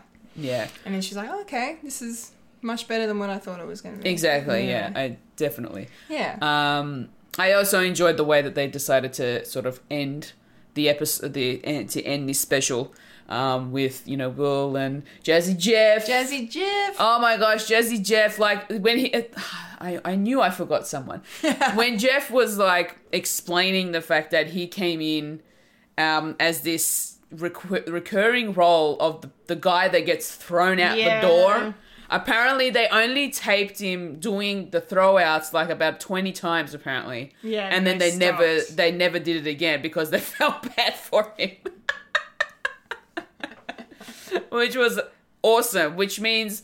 And I kind of figured that most of them were repeats of the same shot. Yeah. You can tell. Yeah, you can definitely tell. But that's what makes it hilarious. Yeah. It doesn't really matter that it's the same shot. No. It's the timing of the shot that gets put into the episode. Yeah. Like, depending on the scene. And every time he gets thrown out, it's the best. Yeah, and because, you know, how he mentioned, and I remembered this when he said it, like, you know he's going to get thrown out of the room where he's wearing the specific outfit. Yeah. Because it matches the pre-recorded shot. Yes. It's so good. Very funny. I love it. Love those moments. Yeah. And I love the fact that, you know, Jeff and Will still hang out. And Yeah. It's so awesome. Yeah, it's great. Like, honestly, I never even realized that they were like best buds. Yeah. Since then. Yeah. And he still does his own music too. So, Yes, he does. Which is really cool. Yeah. I really appreciate that for what he does. I don't know. What about you? Any other moments you'd like to touch on? Yeah. I mean, Karen Parsons was really, you know, really cool to hear from as well. Yes, definitely. You know, talking about her audition experience was cool, and just is nice. And it's always nice and refreshing when those like bitchy kind of snob characters are just the opposite in real life. Yeah. Because she just seems so nice and humble and wonderful. Yeah, and, definitely. And yeah, kind of relatable in a way, how she was talking about that this was like her first big gig, and how nervous she was, and just really just wanted to be there and do a good job, and at the end of the day, because it's work, and she crushed it. She did. She really did. Mm-hmm. She made Hillary Banks, who she is. That character is just so funny. Oh my gosh. I love Hillary. The daddy's girl. Yeah. Daddy's little girl. Yeah. Always asking for money. Mm-hmm. So good. Spoilt little brat. Yeah. Yeah. But it worked. Yes. Yes. Yeah, I think that's pretty much all we have to really say. The reunion is freaking awesome, so go check it out if you're keen to see it. And are a fan of Fresh Prince, you will not be disappointed, that's for sure. Yes, and if you haven't seen The Fresh Prince of Bel-Air, highly recommend watching that as well. Yes. It's hilarious, and it also has a lot of emotional sort of moments as well. Like, and very groundbreaking type of moments. It's like all those good sitcoms that know when to bring the drama in and know how to do it right without cheapening it for a laugh. Exactly. And that's Fresh Prince. Yep. Yeah. Mm-hmm. Definitely check it out. Yep. 100%. All right. You ready, Mike? What? Sorry. I was asleep. That's What's okay. We're calling you in because it's time to come back. Bring, hello. Hello. For... Hello. Hello. Hello. Because it's time for the moment, the segment, the section, the part of the show... Hello. I've definitely been waiting for this whole time. Hello. Popcorn culture. Yep. Oh, blow me, I think we have a cross line here. What? God, who was that? I don't know what's going on. I don't know either. Yes. So. Come into my mind. There's lots of room. Is this the room? Ooh. What's going on? Well, it's time for our weekly Look Star Talker Look! segment. Star Talker. Star Talker! That's what she was waiting for. Yep. You ruined it, Mike. But anyway. No, You ruined it. no. There's no ruining. Don't put this on me. I'm a victim of circumstance. Oh boy. Anyway, Yes. let's get into this. The Mandalorian. The Mandalorian, Chapter 13, The Jedi. Oh my goodness. So we've all watched it? Yep. Yes. Whoops. You didn't? Nah, I did.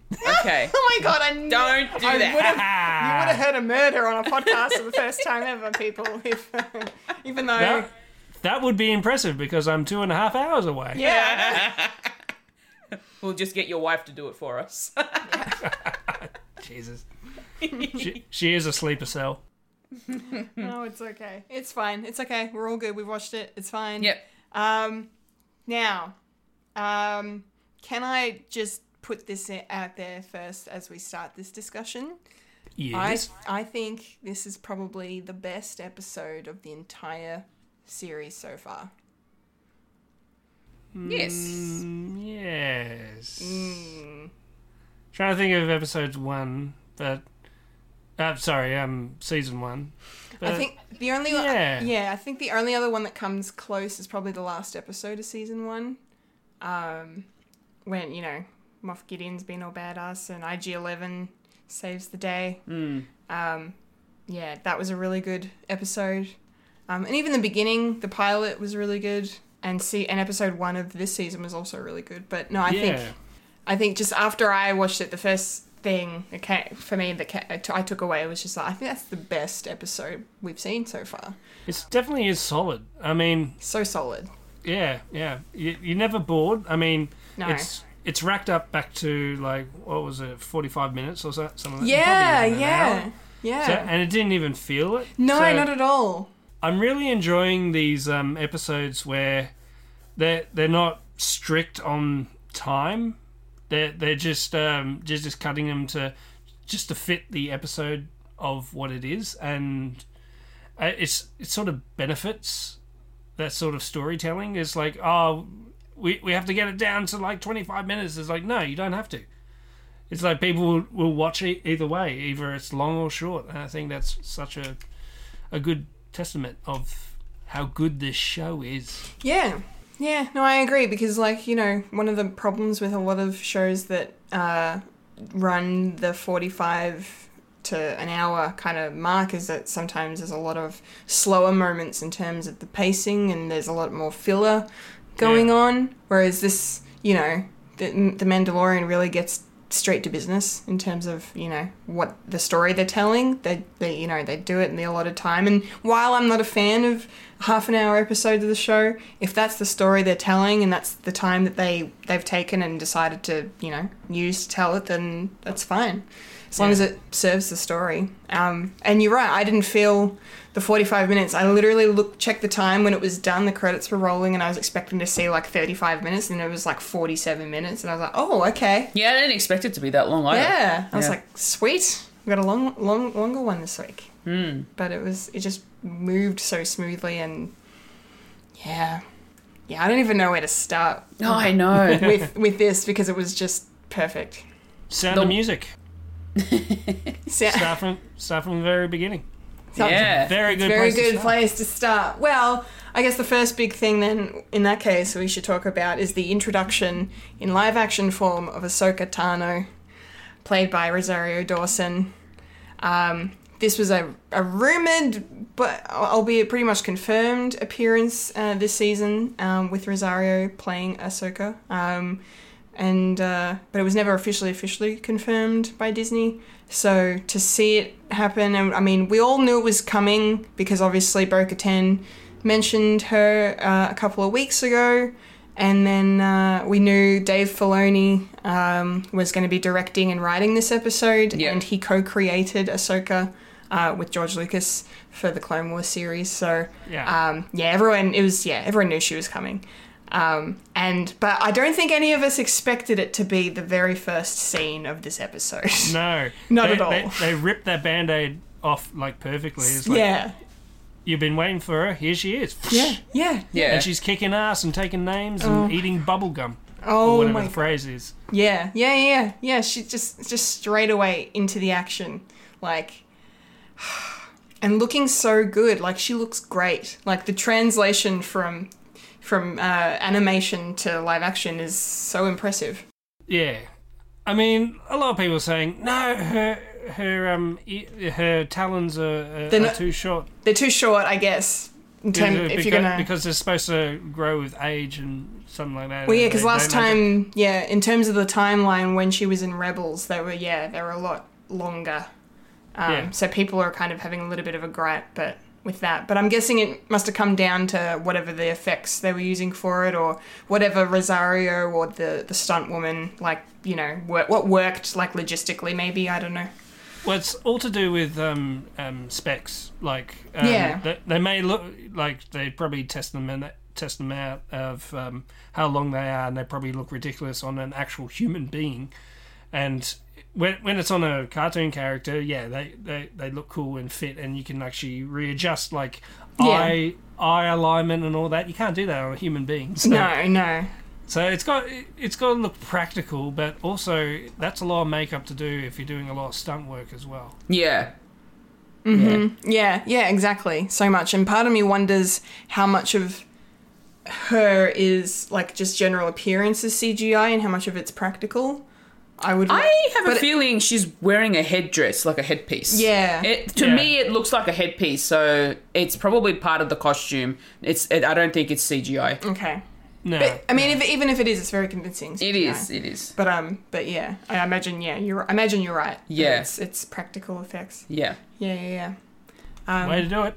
100%. But yeah, that opening scene was just so good. Set the tone for the whole episode. Yeah.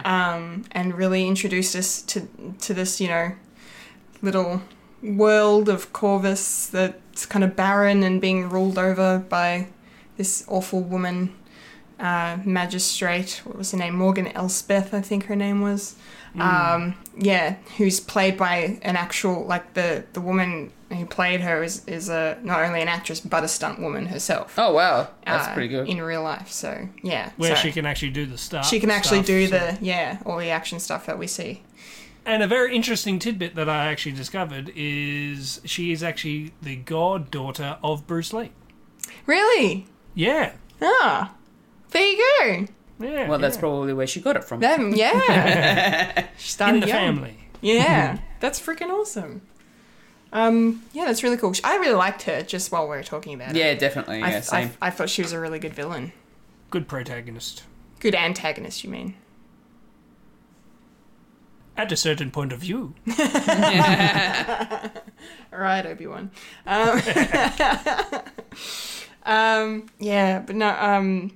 So that was just to see Ahsoka the way, and just even in general, just to see someone using the Force, because Ahsoka's not technically a Jedi, so no. I don't want to refer to her as a Jedi, even though the Magistrate does, and Ahsoka doesn't correct her. It's fine. But you know, someone of Jedi-like abilities to just being in the Mandalorian, kicking ass like this, and someone like Ahsoka, who we've not seen in a live-action sense, in the way that she was using the Force and fighting off all of these, you know, all the mixture of droids and Goonies that the Magistrate had working for her, and using the mist and, like, disappearing in and out of it. It's just, it was great. Good aesthetic. Yes. Which is also, it's sort of a reference to,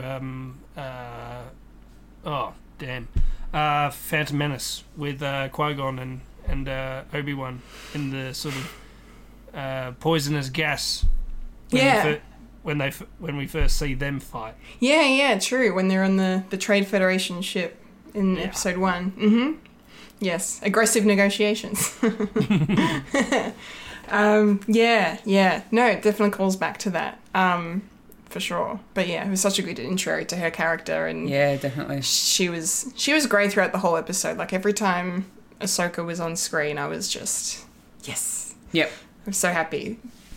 And what was really great is how they, even if you haven't seen like any of the other stuff like Clone Wars or Rebels or anything like that, it's a good. They make it so that you don't need to know her backstory behind that. Like certain bits and pieces, it does help. But with this one, it's a good standalone. You could be forgiven of thinking, "Oh, she's a really cool character in just one episode of The Mandalorian," and it's kind of. I don't know.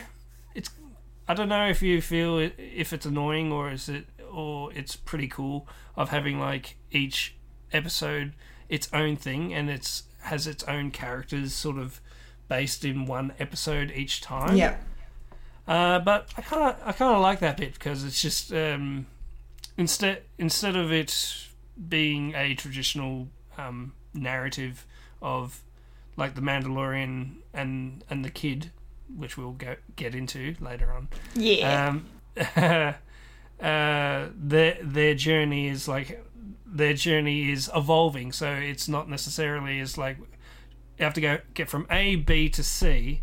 It's more to do of and then this happened, and then this happened, and then this happened, and it's just a growing story, and I really enjoy. I'm starting to really enjoy that. We don't know what's going to happen at the end, and we don't need to know. We're just enjoying. Enjoying the Mandalorian in his adventure onto an ongoing story, and you can't really predict the end. I mean, you didn't really predict the end of the last season, so you can't really predict the end of this season. So yeah. It's just getting it more and more exciting. And, absolutely. Yeah. I think you're right. Like you know. For Star Wars, we really just don't know where this is going. Yeah. And especially now that they're like every episode just seems to be building more and more, like integrating a lot of the expanded legacy universe stuff, as well as Clone Wars, as well as Rebels, all into this live action format and all these Easter eggs everywhere. And it's like, I think I saw a meme that was something like, "Oh yeah, Boba Fett's still out there too, right?" I'm like, "Oh, wow, so much has happened since Boba Fett." We're like, "Boba Fett, where?" Like it's just, yeah. They're setting up for stuff, and they're not going back to it. Probably the reason why I like Doctor Who so much, because it's not linear at all. Yeah, and they can just make it up as they go along, and only real, I don't know, silly people that say, "Well, you haven't explained this then." It's like, you don't need to. We can just go back to it when we feel like. Yeah, and usually I don't like that, but I'm okay with it at this point because what they're doing is a lot of fun, and they're doing it so well, and yeah, it's just enthralling, gripping television and good Star Wars. Yes. Don't you mean Admiral Thrawn? I freaking I mean, I haven't seen Rebels and I don't know much about Thrawn, but when he got mentioned, I was like, oh my god, I can't believe they're doing him. Yeah. That just opens it up for so much. Yeah, I know. So much, yeah. Which means many possibilities. So many possibilities. Which means, they're really going, bringing the whole Rebels side of the Star Wars universe into the live action, which makes me really want to go and watch Rebels now. But yeah. I was exactly the same. As I have to watch Rebels now. Yeah, literally. I've seen the first season of Rebels. Yeah. I haven't seen the rest of it. Yeah. Well, that's like me. I've seen the last season of Clone Wars, but I haven't seen the rest of it. I haven't even seen the last season of Clone Wars. Yeah, it's good.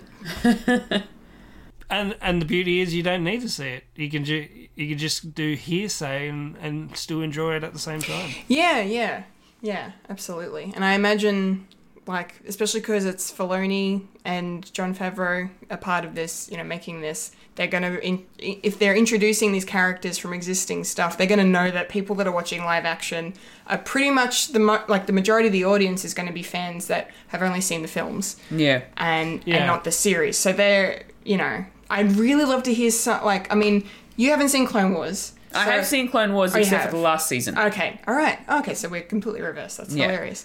But I would really love to know the perspective of someone's take on Ahsoka who hasn't seen Clone Wars or didn't know of her existence really until now, because that would be so interesting to see, like, if that made sense. Because I feel like the reason why a lot of us Star Wars fans this week are saying this episode is fucking amazing is because of all the references from everything. And I'm just wondering if it's hitting the same way for those casual fans or those movie-only fans. But, yeah, I don't know. Maybe I should look into that. Anyway.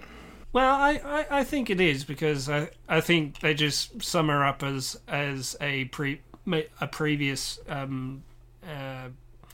Jedi that one of the last remaining Jedis, last surviving Jedis.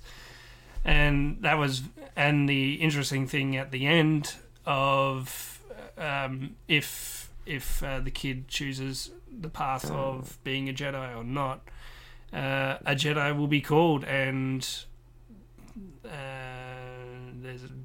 got a theory on that, but we'll probably talk about that later. I mean, we can talk about it now because you brought it up. I'm thinking they're going to bring Luke back. That's what I was gonna say. I'm like, they could totally do it, and there's two ways they could do it, right?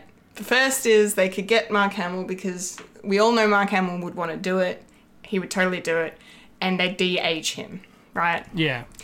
They can do that. They would do that. The other option that a friend of mine and I had was, because I don't know if you guys are aware of the internet's realization recently over the fact that Sebastian Stan looks so much like Mark Hamill when Mark Hamill was young. So you could get Sebastian Stan, because he's already in the Disney family, to play a young Luke in The Mandalorian. And I would be okay with that completely. But but Mike, you're right. One of those, if little baby Yoda decide, like, it sits on the rock on, was it Tython? Is the name Tython? I think the name of the planet was. I think so. Yeah, and like original Jedi temple. Yeah, but it wasn't called Jedi or like before that. Jedi, or how you say? Yes, the religion before the religion. Yes, the OGs of this whole thing. Which for half a second I thought Ahsoka was talking about Ahch-To from, Last Jedi. That planet where Rey and Luke were training, but apparently it's not that planet. It's a completely different one. So it's more of an ice planet, I think. Yeah, something like that. Yeah. Something like that. But the only, like the it's not an ice planet. You know the one I'm talking about, right? Or is Tython more of an ice planet? Yeah, Tython's more of an ice planet. Okay. I'm not saying Greenland. Okay, gotcha. Gotcha. Or Netherlands, or wherever they've filmed in Ireland, didn't they? Or somewhere. Location. And I think the other theory was that there's another Jedi out there that's attached to Thrawn. His name's Ezra, and he was in Rebels. Yes. And a lot of people are saying that he might be brought in to The Mandalorian, and he could potentially, and he could potentially be one of the Jedi that may answer Baby Yoda's call. So, who knows? That's if he does. Because that's if he does, exactly. Who knows? I also have another theory that he might turn into a Mandalorian. Yeah, well, that also could very well happen. Yeah, because who knows? He could get up there and then, not reach out with the Force, not choose the way and decide that this is the way, and So it'll be like a Force sensitive Mandalorian. Yeah. Which is a first. Definitely the first. Miniature Mandalorian. Well, speaking of Baby Yoda, the way that Baby Yoda is introduced to Ahsoka. Oh, how amazing was that? That scene? was When Jin ends up coming across her, supposedly going to kill her, but then he knew that as soon as they said that, they're like, all right, just give me her location. Gets there and be like, I'm not here to kill you. Yeah, we all knew that was. I just want to talk to you. because he said it specifically. It's like, yeah, I'll find her, not kill her. So he's sort of like breaking away from the traditional Mandalorian things, because he was all this is the way sort of thing, but he's sort of going all fluidy. Well, here's the thing, like when Bo-Katan mentioned Ahsoka to Din, the fact that also she's a Jedi, I suppose, in quotation marks, meant that the moment that the guards mentioned Jedi, the go kill the Jedi, he's like, oh, that must be... Yeah, of course. That must be Ahsoka. Yeah. That's a good thing she's here. I'll track her down. Yeah. Like, how many Jedis do you know? Yeah. I mean, especially after Order 626. Yeah, literally. So I think, that's the whole... I mean, the whole point was he was going to the town to find information on where to find Ahsoka, and so here's the information. Yeah. He's not gonna... Obviously, he's just gonna, trick the magistrate into thinking that he's gonna, do them a favour, and... and then they run into each other, and I love that quick little fight that they had was really well choreographed and staged. I liked just the flamethrower, if I can say the word, flamethrower, and all the flips and like the wire wrapping around her and her jumping and it was just really cool. And the lightsaber hitting the and hitting the first time. That was cool. I didn't know Beskar was that strong. Yeah, that it could withstand a lightsaber. Like that's why they fought, really. Yeah, true. And they sort of had a chance because of that armor. So yeah, I didn't know that. I really didn't know that much about the history between the Mandalorians and the Jedi, and how they were kind of at odds, I suppose, long ago. Keeper of the peace, my ass. Yeah.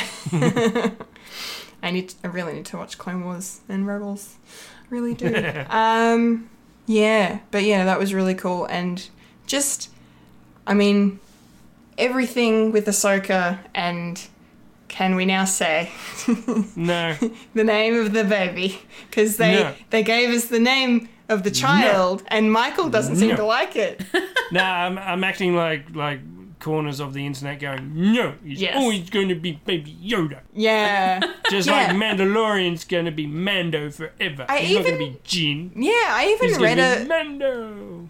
I read a freaking review that even mentioned that. They're like, we're not calling him by his name, even though we know his name.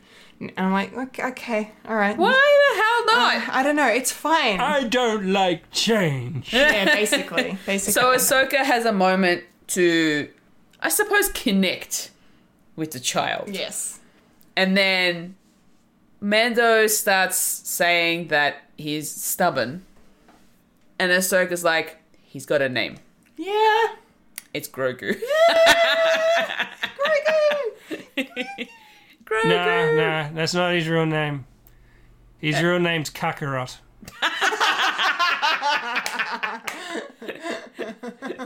Well played. I've been saving that all day. That's awesome. Nice. Yeah. Yes. And, for half a second when she said it, I was like, wait, is that his name or is that the name of the species? Because for some reason my brain was just like exploding because of the information. But Grogu. I love the name. Do we all love the name? We all in agreement? I like it. Yeah, it's all right. The reveal was well handled. Because I think the big question was like, how are we going to find out the child's name if the child cannot speak? So I really like the fact that they've revealed it in this cool, almost nonchalant sort of way. You know, I was actually expecting a what do you call it? A dialogue dump or information dump with Ahsoka, talking about he is a Jedi. I know Yoda, and Yoda gets a mention. And oh my god, I almost had a tear in my eye when I heard the Yoda music. theme. Yeah, me too. I was There's sort of welling like up. little, like the bar in it. It's like, don't do that. Like, Because I'm very audible. oh yeah, no, I was the same. I was the Anyway. same. Yeah. But I did not expect we were getting a name. No, didn't expect to hear the name at all. No. Like, there was so much from this week's episode, and just the fact that they managed to fit in the reveal of Grogu. Yeah. And the way his little head snapped around Whenever Din says it. said Yeah. Oh, it's so adorable. And he made a new sound like Yeah. little, Yeah. A new little... Yeah. So cute. Oh my god. I love it. But yeah, just on that mention of the music, hats off again to Ludwig Göransson for the score on this. The way he was interweaving Yoda's theme and, some of the Imperial music as well throughout this episode was just fucking... Oh man. He just... Yeah, I know. He's killing it. He's killing it. Like, I know this, give him an Emmy next year, clearly, but, like, just give him an Oscar, because I don't care, it's not a movie, but he's fucking amazing. Emmy. Yeah. He's so good. Right in the feels. Speaking of killing it, in Grogu's backstory, he was on... he was being trained in the... Yeah. How huge when- was that when it reveal? happened.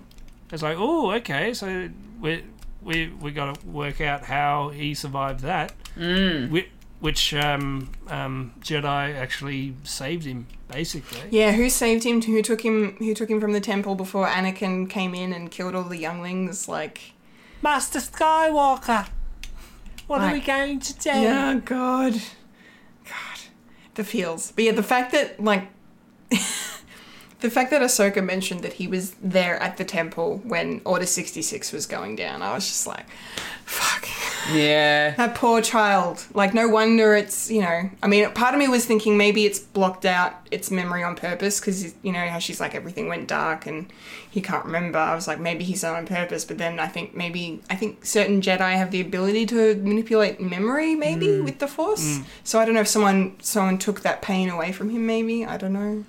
There's a number of suggestions, either Palpatine or Yoda or Obi-Wan Kenobi.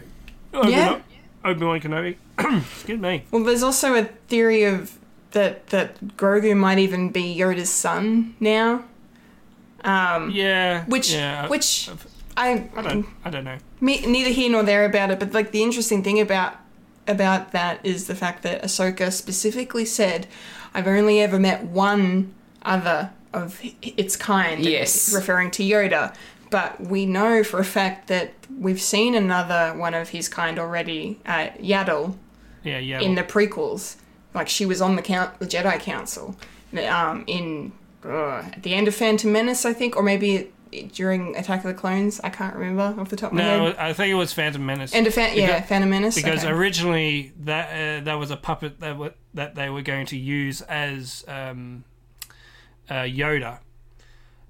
Because it was the prequels and everyone has to look younger, and it's got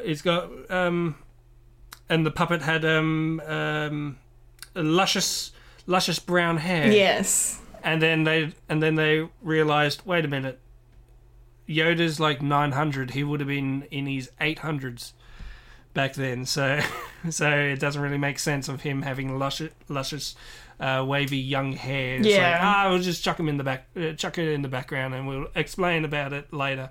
Like Jeans Man. Yeah, which is now come and gone. R.I.P. Jeans Man. But it's a lasting impact. It's going to be like McClunky, and it's going to be like who shot first. Oh my god, I forgot about McClunky.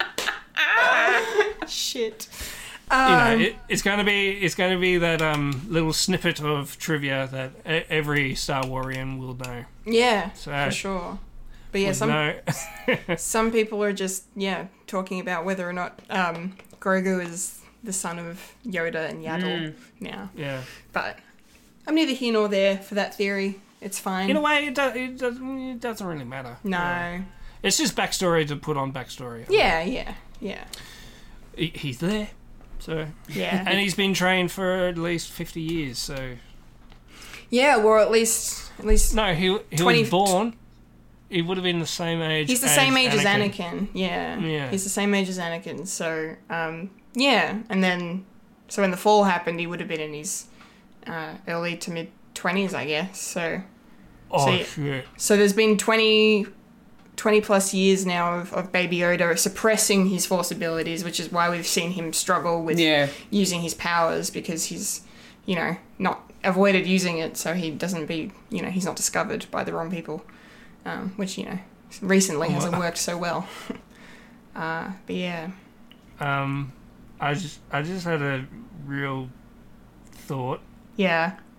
Was Grogu meant to be the chosen one? Are they doing a Harry and Neville thing? That would be funny. Well, I mean, there's been I've seen online speculation again about Grogu being at least very similar to Anakin. I mean, not only with the fact that Ahsoka was like, I'm not going to train him because your connection is too strong and the emotions, and I've seen how that goes and what that does to good Jedi Knights, and I was getting all the feels. She's talking about Anakin becoming Vader, and I'm like, oh. Yeah. That broke my heart. Yeah. So then there's people wondering whether or not Grogu maybe have, because obviously he does have a lot of emotion towards Din, and that father-son kind of bond that they have, and we all saw how Anakin reacted to, his mother being killed by the Tusken Raiders in Episode 2. Could Grogu even have the potential to go down a dark or even a grey path, in terms of the Force? But I mean, I don't think they're gonna do a he's the chosen one story. But they could. I mean, yeah. So either maybe he'll be a grey Jedi, or maybe he'll be a Mandalorian. Yeah. Who knows? Well, in the second episode, he did attempt genocide. So that's a thing. Yes, that is. Those poor little eggs. Unfertilized eggs, not living creatures anyway. He knew. He actually knew. So if he could actually talk to Ahsoka, he knew what he was doing. He was hungry. He knew it was... I don't know. Yeah. No, I know. Yeah. So going back on to when Ahsoka was talking about, Anakin, there was actually a guy that I watch on YouTube called Jeremy Johns, who does a lot of movie reviews, and he's a Star Wars geek, so he's been doing Mandalorian because there's nothing new coming out. So, and he was speculating if the Jedi who is going to train Grogu is Luke. It would be very interesting if Luke actually met Ahsoka, because he also references that Luke said in Return of the Jedi he never knew his mother, and Ahsoka has actually met Padme and Anakin's dad, and he didn't know his dad either. So it would be a very interesting conversation to have, and it would benefit Luke to actually have a little more of an understanding of his parents as well. But also, it would be very nice if Ahsoka learns the last act of Anakin was to save his son and basically save the universe. Yeah. That would be... Put a nice little bow on it. Yeah, no, I agree. That's a good point. It would be really nice, and it would be so good to see. It would mean so much to Ahsoka to see that, knowing how much she cares for Anakin and how heartbroken she was. When he turned. So yeah, no, that's really good. I really hope they bring Luke into this whole thing, and that's another reason why I'm like, I feel like I need to watch Rebels, because I'm like, well, how do Ahsoka and Luke not know of each other's existence? Do they? I don't even know if they cover that in Rebels at all. I don't know. I don't think so. I think because Ahsoka is a rebel, yeah, and she's gone off the path of Jedi. So yeah, because Luke's training new Jedis, he's forming his own academy or whatever you call it, Jedi Order, and he fucked up. Yeah, quote unquote. Yes. Yes. Yeah. So, who was it? Someone said that. I can't remember, but I think someone said an interesting take was if Grogu turned out to be an Order of Ren. For some reason. I don't know. Wow. Shove that up your butt. No, thank you. No. My butt is my temple. My butt is sacred. Your temple of Ren. My temple of Ren is my butthole. Oh, it's a little bit on the dark side. A little bit. Oh God. Anyway. Yes. I love how the thing that we're mostly talking about is of Grogu and Ahsoka and the scene that they have together, when there's a whole overarching actual story for that episode where this town is being, just menaced by this leader. Yeah. Well, we haven't even gotten to it yet, just because there's so much to unpack about Ahsoka and Grogu. Like, it's huge. Yeah. It's all very huge. But yeah, I was literally just about to bring that up. Because, they're small potatoes. Because I mean, I loved the whole, final, I guess, confrontation with, Din and Ahsoka taking on the town and the magistrate was freaking awesome. Yeah. From start to finish. Especially the fact that Ahsoka, just the way she just launches her attack on the guards at the top that are ringing this big old bell, and then she's just coming up and she's just force this and lightsaber that and slicing stuff in half, and it's just, oh my God, I'm so happy. I was just, yeah, it was so cool. It's really great because it's the first time we get to see a Jedi fight on telly. Yeah, literally. Yeah. In a television show. Yeah. So, and I just love the sort of how they're doing a sort of mixture of gunslinger and samurai. Yeah. At the same time, but East meets West. Sort of cinema. Mm-hmm. And it's great. Mm-hmm. And I know it's a bit of a tropey, the downtrodden townsfolk versus the hierarchy that has all the resources behind closed doors. Everything's green, everything's luscious, but when you step outside, it's all dusty and disgusting and horrible. Yeah. And it's it's like a showing of classes. Yeah. It's you've seen it all before, but you just enjoy it at the same time. Well, because it's so very ingrained in Star Wars mythos, really. Because that's how we were introduced to it, with the fact that the Empire were the bad guys and they had it made, they had everything, like shiny and slick and chrome and all of this, and then, you know, you go to fucking Tatooine and it's just desolate and barren, like, you know, and, you know, I mean, we hadn't obviously gone to any other worlds at that point yet, but, you know, just the juxtaposition of that.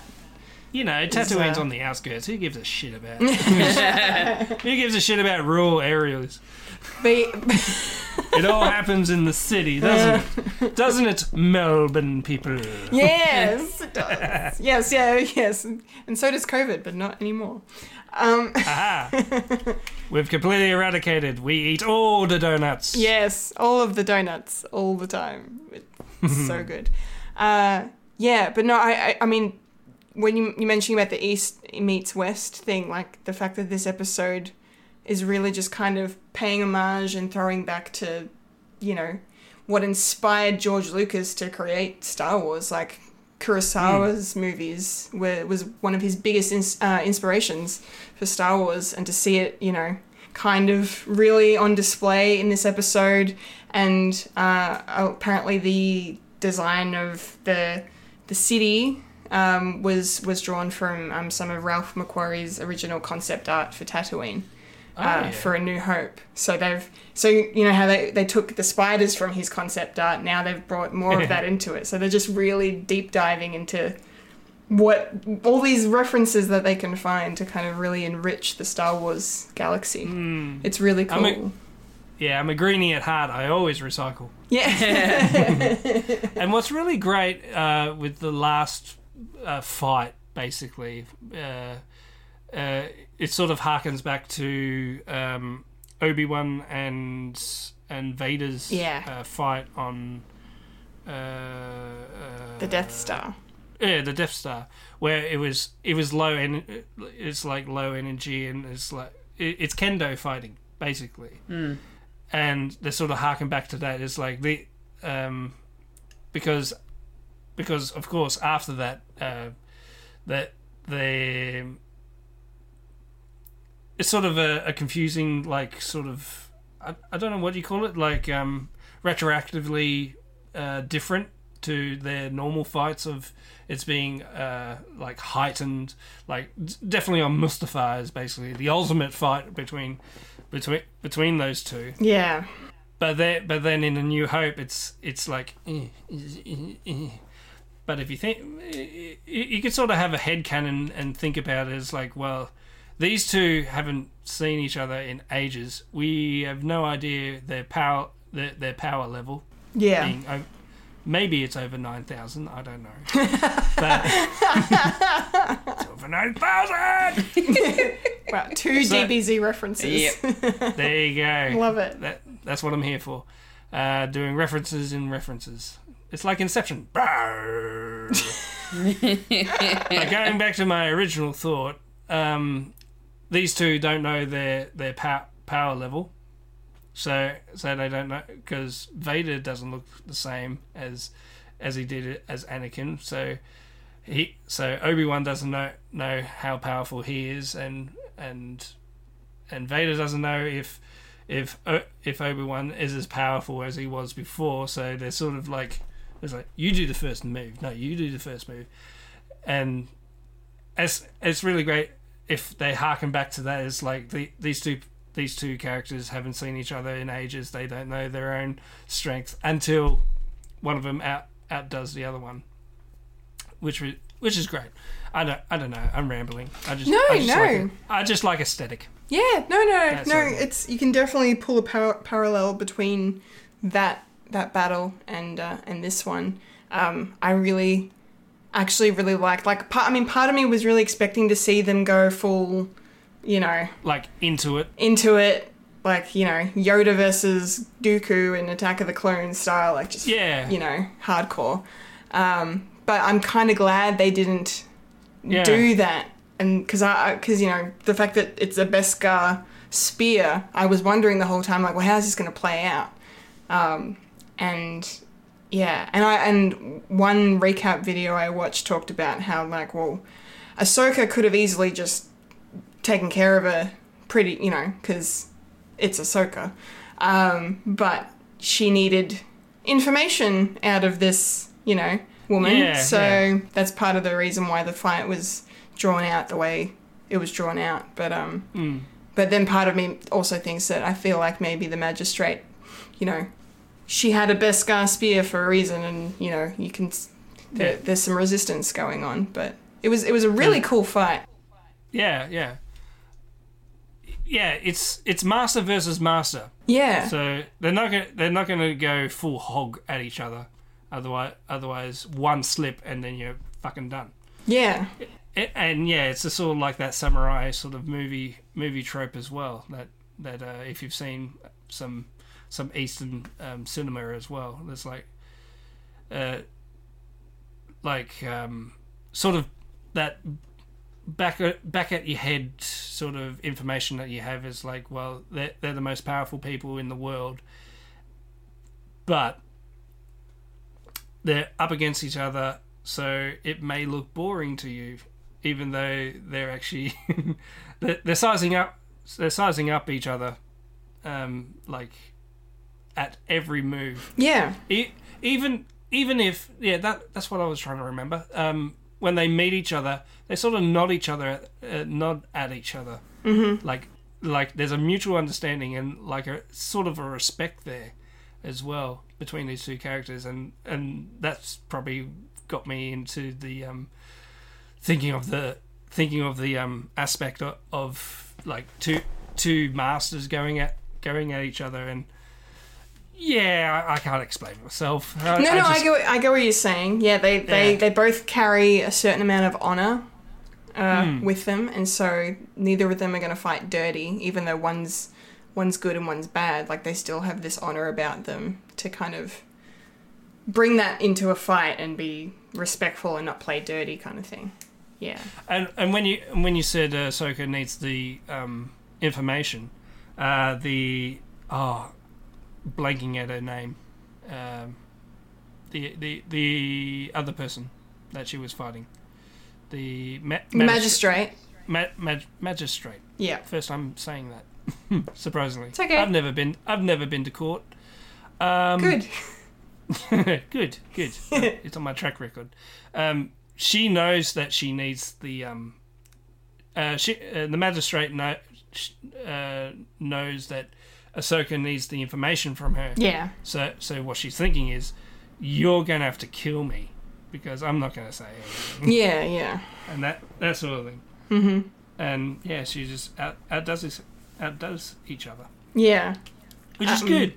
Good for a thing. And then the bow at the end of introducing another character who's infamous in canon as well. Yeah. I was fully expecting her to say Moff Gideon. Moff Gideon, yeah. And then the fact that she said Thrawn, I was like, oh, yeah, still processing it. Which is also interesting in itself, where the Empire's gone, then there's actually factions in the remaining of the Empire. So does that mean if we are getting Thrawn,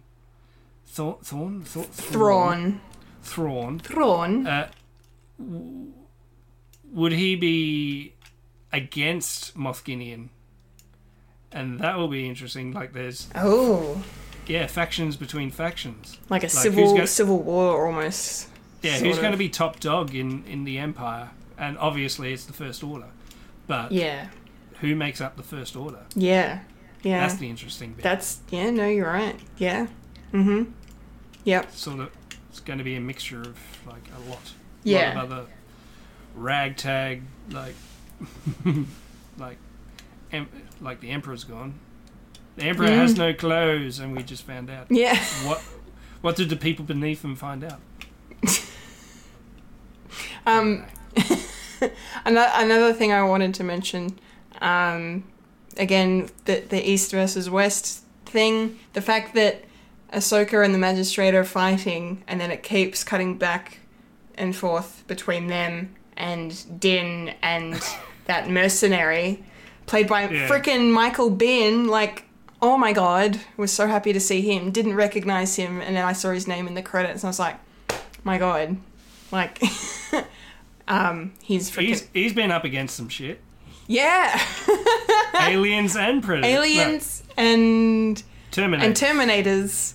And now, I was thinking, yeah, it's all right. Now he's in Star Wars, so it's Yes. it's all coming. It's just every big franchise now. It's fantastic. But that was cool. But like the fact that you have this very Kurosawa-y inspired battle going on between Ahsoka and the Magistrate, and then you cut out, and then it's that lonely, desolate street, and it's Din and Michael Biehn's character, and they're facing off very westerny. Like it's and all the villagers have sort of escaped into their homes. Yeah, because they know some shit is going to go down. Yeah, exactly. Yeah. It was so cool, and I like the banter between, because for half a second I thought that the mercenary was gonna maybe change sides. He was kind of leaning that way, but I guess no one was surprised. He had that smile, which is a shitty smile. A little bit. You can't trust him. A little bit, yeah. I knew he was going to do some shit. It's like, I'm putting down my gun, you see. Yeah. Putting it down. It's like, oh yeah? Quick hands. Yes, very quick hands. Fulia, my dear. Yes. Is there anything else from the episode you really enjoyed you want to talk about? Or just reiterate? I just love the little connection that Grogu and Ahsoka had. Yeah, it was really sweet, and the fact that he didn't need him to speak. No, and just to see the close up sort of facial expressions on Ahsoka. Yeah, of her smiles and stuff like that. It's just it was really sweet. And then to have her explain what he was thinking was just topped it off, and I'm just like, yay, we actually know what he's actually saying or thinking now. Yeah. We have a way to connect with him. He is fully aware of what's happening. Yeah. So. It was cool. And I do appreciate the fact that when Ahsoka did say that the attachment, the bond that Grogu has to Din now is a little worrisome for her if she was to train him. Yeah. So in that, but she was still nice enough to mention that you can take Grogu to what was it? Where was it? Or to a particular person. If they were insistent, if Din was insistent on him getting trained, being trained, yeah. Because, I'm really glad, just on that, I'm really glad that she reneged on the deal, so to speak. Because after she said she was like, I'm not training him, and how adamant she was, and Din was like, well, I'll help you take care of the village if you will train him. And then I'm thinking, she's going to go back on that. There's no way. Yeah. There's no way. She knows what's best. And in this case. And then when she did, I was like so not surprised, and I was like, good, that makes sense for her character to stick with that decision. And then, but it was kind of funny that at the same time she's like, well, now you've got to go to this planet and do this thing. Yes, so the journey continues for Din and Grogu. Yeah. And just another cool thing about it's just Ahsoka being Ahsoka is the fact that she's basically quoting Obi-Wan and Yoda during a few moments of dialogue. I sense much fear in you, talking to Grogu, and then, basically describing to Din about like what the Force is, just using Obi-Wan's words that, he used all the way back in A New Hope when he's talking to Luke about it. Like, it's just binding everything together, isn't it? It's yes. Just, yeah. All of the Star Wars myths. All of them. Yes. Yeah. No. Yeah. Anything else you want to say other than that this episode is just fantastic from start to finish? That's about it. I think we've covered it all. It's an awesome episode. Yeah. Yep. Yeah. It was awesome. I quoted Dragon Ball Z. So. Yeah, you did. Twice. It was great. I'm here for that. Yeah, that was the first thing I thought. It was like, Goku? No, Grogu. I was like, okay, I'm going to have to try and get used to that. so for about an hour, I was saying, Grogu, Kakarot. Grogu. Kakarot. And it just morphed into Kakarot. Nice. Kakarot! Yeah. No, I love his name so much. I'm really happy with it. Yep. I think it's great. So no longer Baby Yoda. No more Baby Yoda. I mean, some of us will still call him that, but you know, Rest in peace. I'm gonna don't say that. I'm gonna try and call it Grogu. Just Well, Din's literally gonna be, describing him as the kid. I loved how he calls him the kid. Like during the scene where Ahsoka was trying to get him to use the Force to send the rock back.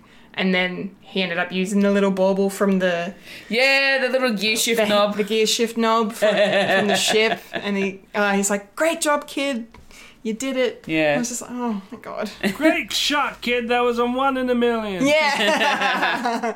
Now let's blow this thing and go home. Speaking of which, there is a life-size Baby Yoda figurine, I suppose. Or model, I'll say, where they've got him looks really amazing and realistic to the actual film, and he comes with the little gear shift knob, and it's so cute. Oh my god! Christmas is coming. Yeah, yeah. No, that's cool. That's really cool. Love it. Love it. Love Grogu. 100%. Yep. This episode is amazing.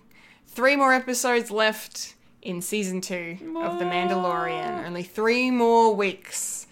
And it sounds like they're going to be action-packed. Because there are so many things. Because you know what I was actually expecting to happen before we wrap up?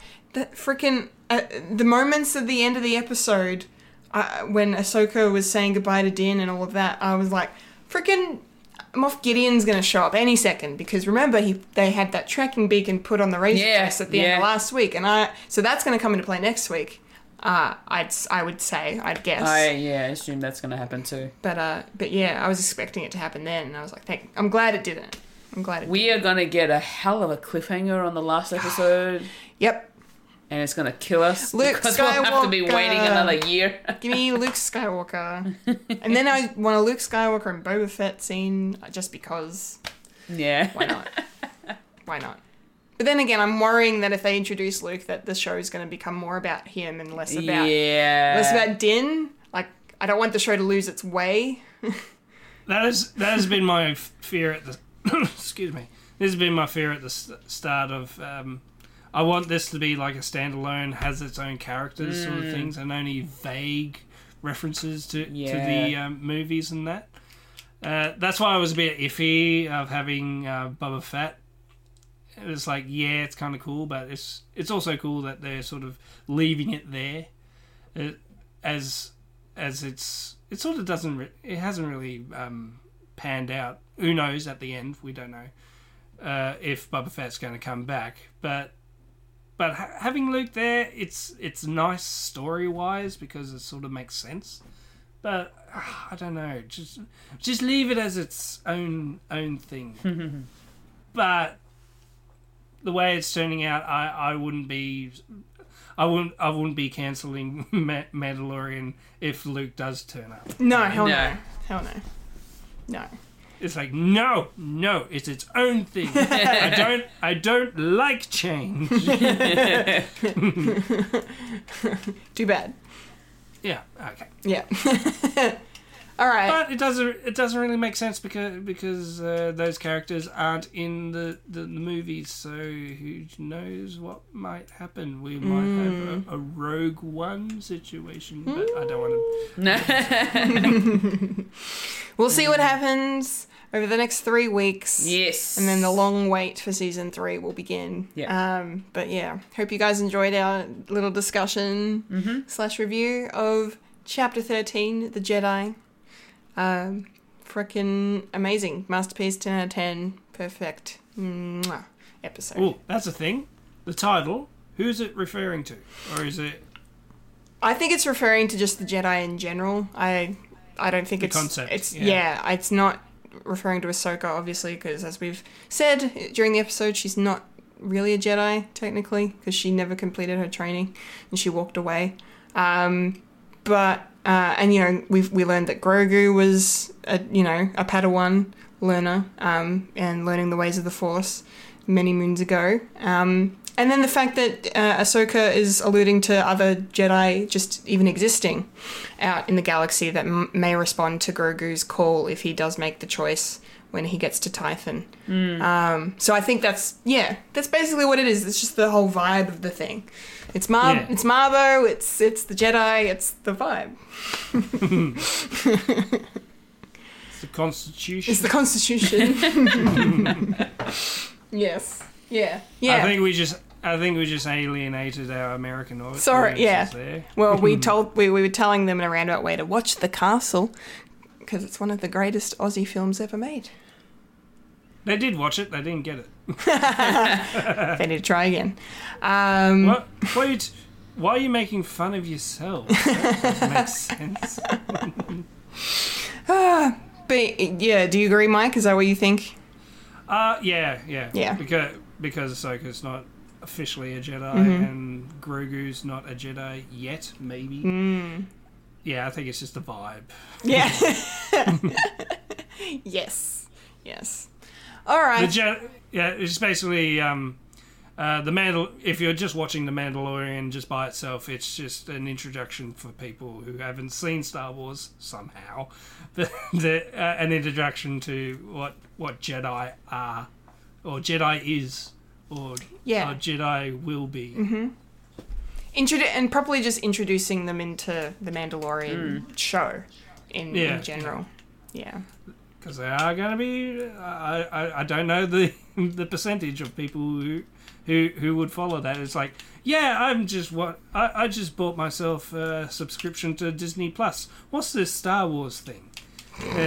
I'll watch this TV show just to get the gist of it. Yeah. Well, strap in because it's a bit of a ride. Yep. And we love it. We love it. Yes. All right. Yes. And we hope you guys love it too. Thank you for listening to our chat about the latest episode of The Mandalorian. Look forward to next week. Yep. So much. It's going to be great. But until then, it's time to check in with Fred. And what's up with Fred? Again, for me, it's pretty much just this show, except for the fact that we put out a new episode of the monthly this Yay! week. And buckle up, folks. It's going to be an emotional one. Oh my god. Yep. May I just say, one of the best episodes we've ever done Yeah. of the entire monthly series, and we've been doing it for 3 years. It's so good. I mean, if you're only really going to fully appreciate it if you're a Supernatural fan. Yep. But it meant a lot to me. Yes. And I've been thinking about it since we recorded. Yeah, same. It was amazing. Yeah, I loved doing that episode. Yeah. As you know, as vulnerable as I was. Yeah, and in that episode. Again, proud of you for saying all of that. I still can't. Yeah, believe it.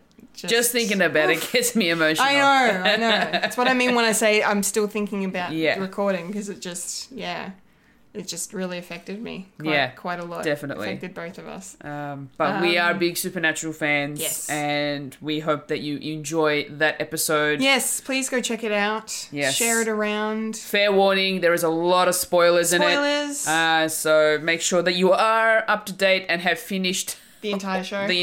Pretty much. Yeah. All 15 seasons of it. Yeah, to appreciate what we talk about. Yeah. Yes. Or if you just want to listen to two women talk about something that they love very enthusiastically and then get emotional and cry about at the end, then we also have that option. Yes, exactly. So even if you don't watch the show, you can still watch. You can still listen to the episode and appreciate it for what it is. And who knows? Maybe you'll become a fan of the show afterwards. That would be cool. Yeah, that would be cool. Get some people into Supernatural now that it's finished. Yeah. But go check that out. It's on all of the podcasting places. Mm-hmm. You can listen to things. Yes. So much fun. Fulia. Yes. Foolish Fuji's going strong. Foolish Fuji's doing great. Still doing the regular Twitch streams. Still doing my Lapis Bay progress on which is my second island. I'm running out of ideas on what I can do, so I decided to do dream tours and check out other people's islands. which was really cool to do as well. Nice. And it did give me a couple of ideas, especially because the second island that I have right now is set in the Northern Hemisphere. So right now it's going through the autumn season, going into winter, which there will be snow. So I need to set my island up for snow. And especially because, for the Northern Hemisphere people, they get a white Christmas, or most of them do. So I get to at least experience a white Christmas in a game. Yay! So that's going to be interesting. Yes, Michael? So is this podcast slowly turning into an American podcast? Why? Well, I mean, if our core listener base is anything to go off, hello, everybody in America, we love you. I'm dreaming of a white Christmas. What's that? Yes, so for most of you who don't know, Australians don't have white Christmases. No. We have a summer Christmas. It's very warm down here Yes, for Christmas. That's very true. One part of the stereotype is true. Barbecues are common Yes. at Christmas. Much love for the barbecues during our Christmas, during our Christmas times. But yeah, getting back to what I was doing. Yes. So streams, doing the YouTube videos as well, going up. I'm trying to get as many videos out per week as I can, just so that I can catch up to my current moment at the moment, my current days. Great. And so you'll have a new episode out right now at the time of release, and there'll be more to come. Other than that, I'm just going to be working. The closer we get to Christmas, the busier the retail stores are going to get, which means I'll be picking up a lot more shifts. Yeah, boy. And long shifts. Yep. I've already got some shifts, and boy, oh boy, am I going to be there all day. Welcome.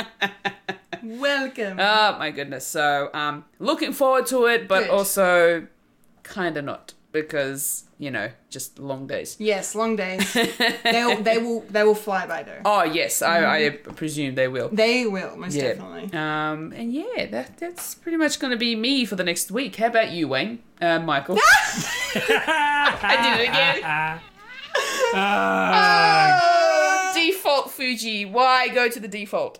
I've gotten so used to having, Wayne be on the podcast for so many weeks. It's just, it's an automatic thing now. Michael! Such there's definitely a difference of tone between when you were asking for Wayne's week, and then all of a sudden you just say, Michael! I'm sorry. Michael. Don't patronize me. I know my name. Well, then get on with it. Okay. Get on with it. Yeah. I got nothing. After all that.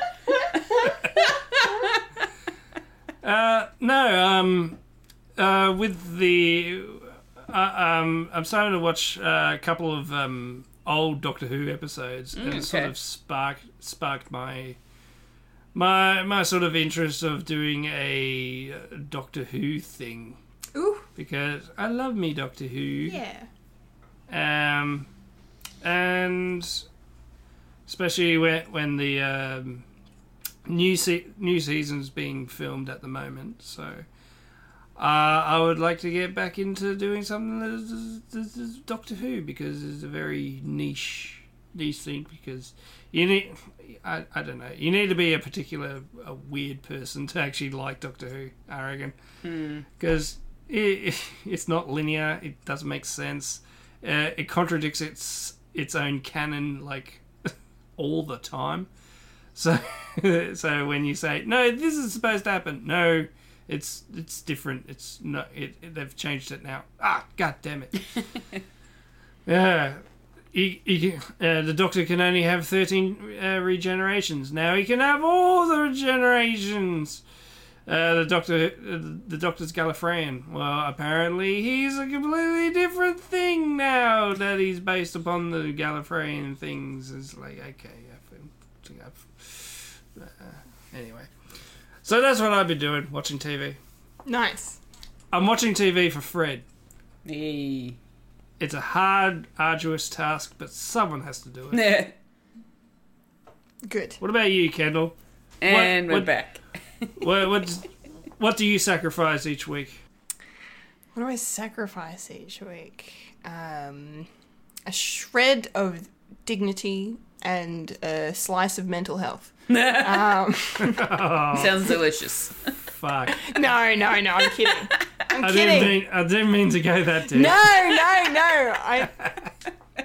No, it's fine. It's okay, I'm fine. It's fine. Yes. It's fine. Well, it's fine. okay. It's fine. It's fine. okay. It's okay. It's alright. Speaking of which, I actually haven't. I feel bad because I actually haven't listened to the monthly yet, and I'm still umming and ahhing if I should or not. Up to you. It's totally up to you. It's fine. We get it if you don't want to. No. I want to, but it's dealing with something that I haven't seen, and people getting emotional about something that I haven't seen. It's just a weird aspect. Yeah. But it's fine. But you know, it's okay. As you say, I do enjoy listening to women cry. Okay. All right, and with that note, yes. No, don't leave it at that note. I'm joking. I don't want people to think, oh, he's fucking weird. But I think think I'm fucking weird anyway. But hi, American people, I'm not that fucking sadistic. No, you're a good egg. You're good. Well, I'm Aussie. I'm okay. You're okay, very much so. Yeah. Yes. I'm like Oklahoma. I'm okay. Yes. Wow. Yes. That's what they got on their number plate. That is. I know that much. Yeah, that's their state code. It's great. All right. Yeah, yes. It's okay. It's okay. It's okay. It is literally okay. As was this episode, which I hope you maybe found more than okay. So please subscribe. And give us a review. It's something we never ask for. You know, leave us a review. Yeah, definitely. We'll love to know your thoughts. On whatever app you listen to us on. That'd be freaking awesome. Thank you. And yeah. And if you're gonna send hate mail, send it to me. No, send it to Wayne Stellini at at IamApersonontheinternet.com. Yes. .au. That makes sense. Yeah. All right. I think that might be it, kids. Yep. What do you reckon? Let's go. That was a podcast called Fred. We did it right this time. Hey! Remember to follow us on Facebook, Instagram, and Twitter for future podcasts. And Fred the Alien, follow us on our SoundCloud, Spotify, or Apple Podcasts. For Fred the Alien merchandise, go to our website, www.fredthealienproductions.com, and follow the link to our Redbubble, where you can get apparel, home decor, bags, and stationery. With our own unique Fred the Alien designs by our talented team, Unibums, Incompetent Gamers, our live stage shows, and more. That was the Fred Plug. Yes, most certainly. It was. I've been a Kendall Richardson. I've been a Fulia Cantarmaggio. And I've been a Wayne Stellini, and you've just experienced podcast called Fred. Wow, we did it right this time. Hey. I wonder what's the missing ingredient to actually get it done properly. I don't know about that. Well, apparently you're the Wayne Stellini, so it must be Michael. Must be. Yeah, ever since Michael turned up, he's completely derailed the entire thing. Yeah, between you and me, girls, I think we should just bump Michael. Nah, we can give him one more chance, can't we? Yeah. Up to review. Let's go to the third umpire. Yeah. Only for our Twitch watchers. Future Twitch streams. And Visual gags. You'll never know, Audible people. Never know. Thanks for listening, everyone. Thank you. Stay safe. Stay safe, and praise be to Grogu. Yes. The chosen son. Not Anakin. Not Anakin. Because Anakin Grogu is Neville Longbottom in my headcanon. And Grogu is Harry Potter. Yep. And scene. And remember to eat beef because we didn't say that. And Freddy lives.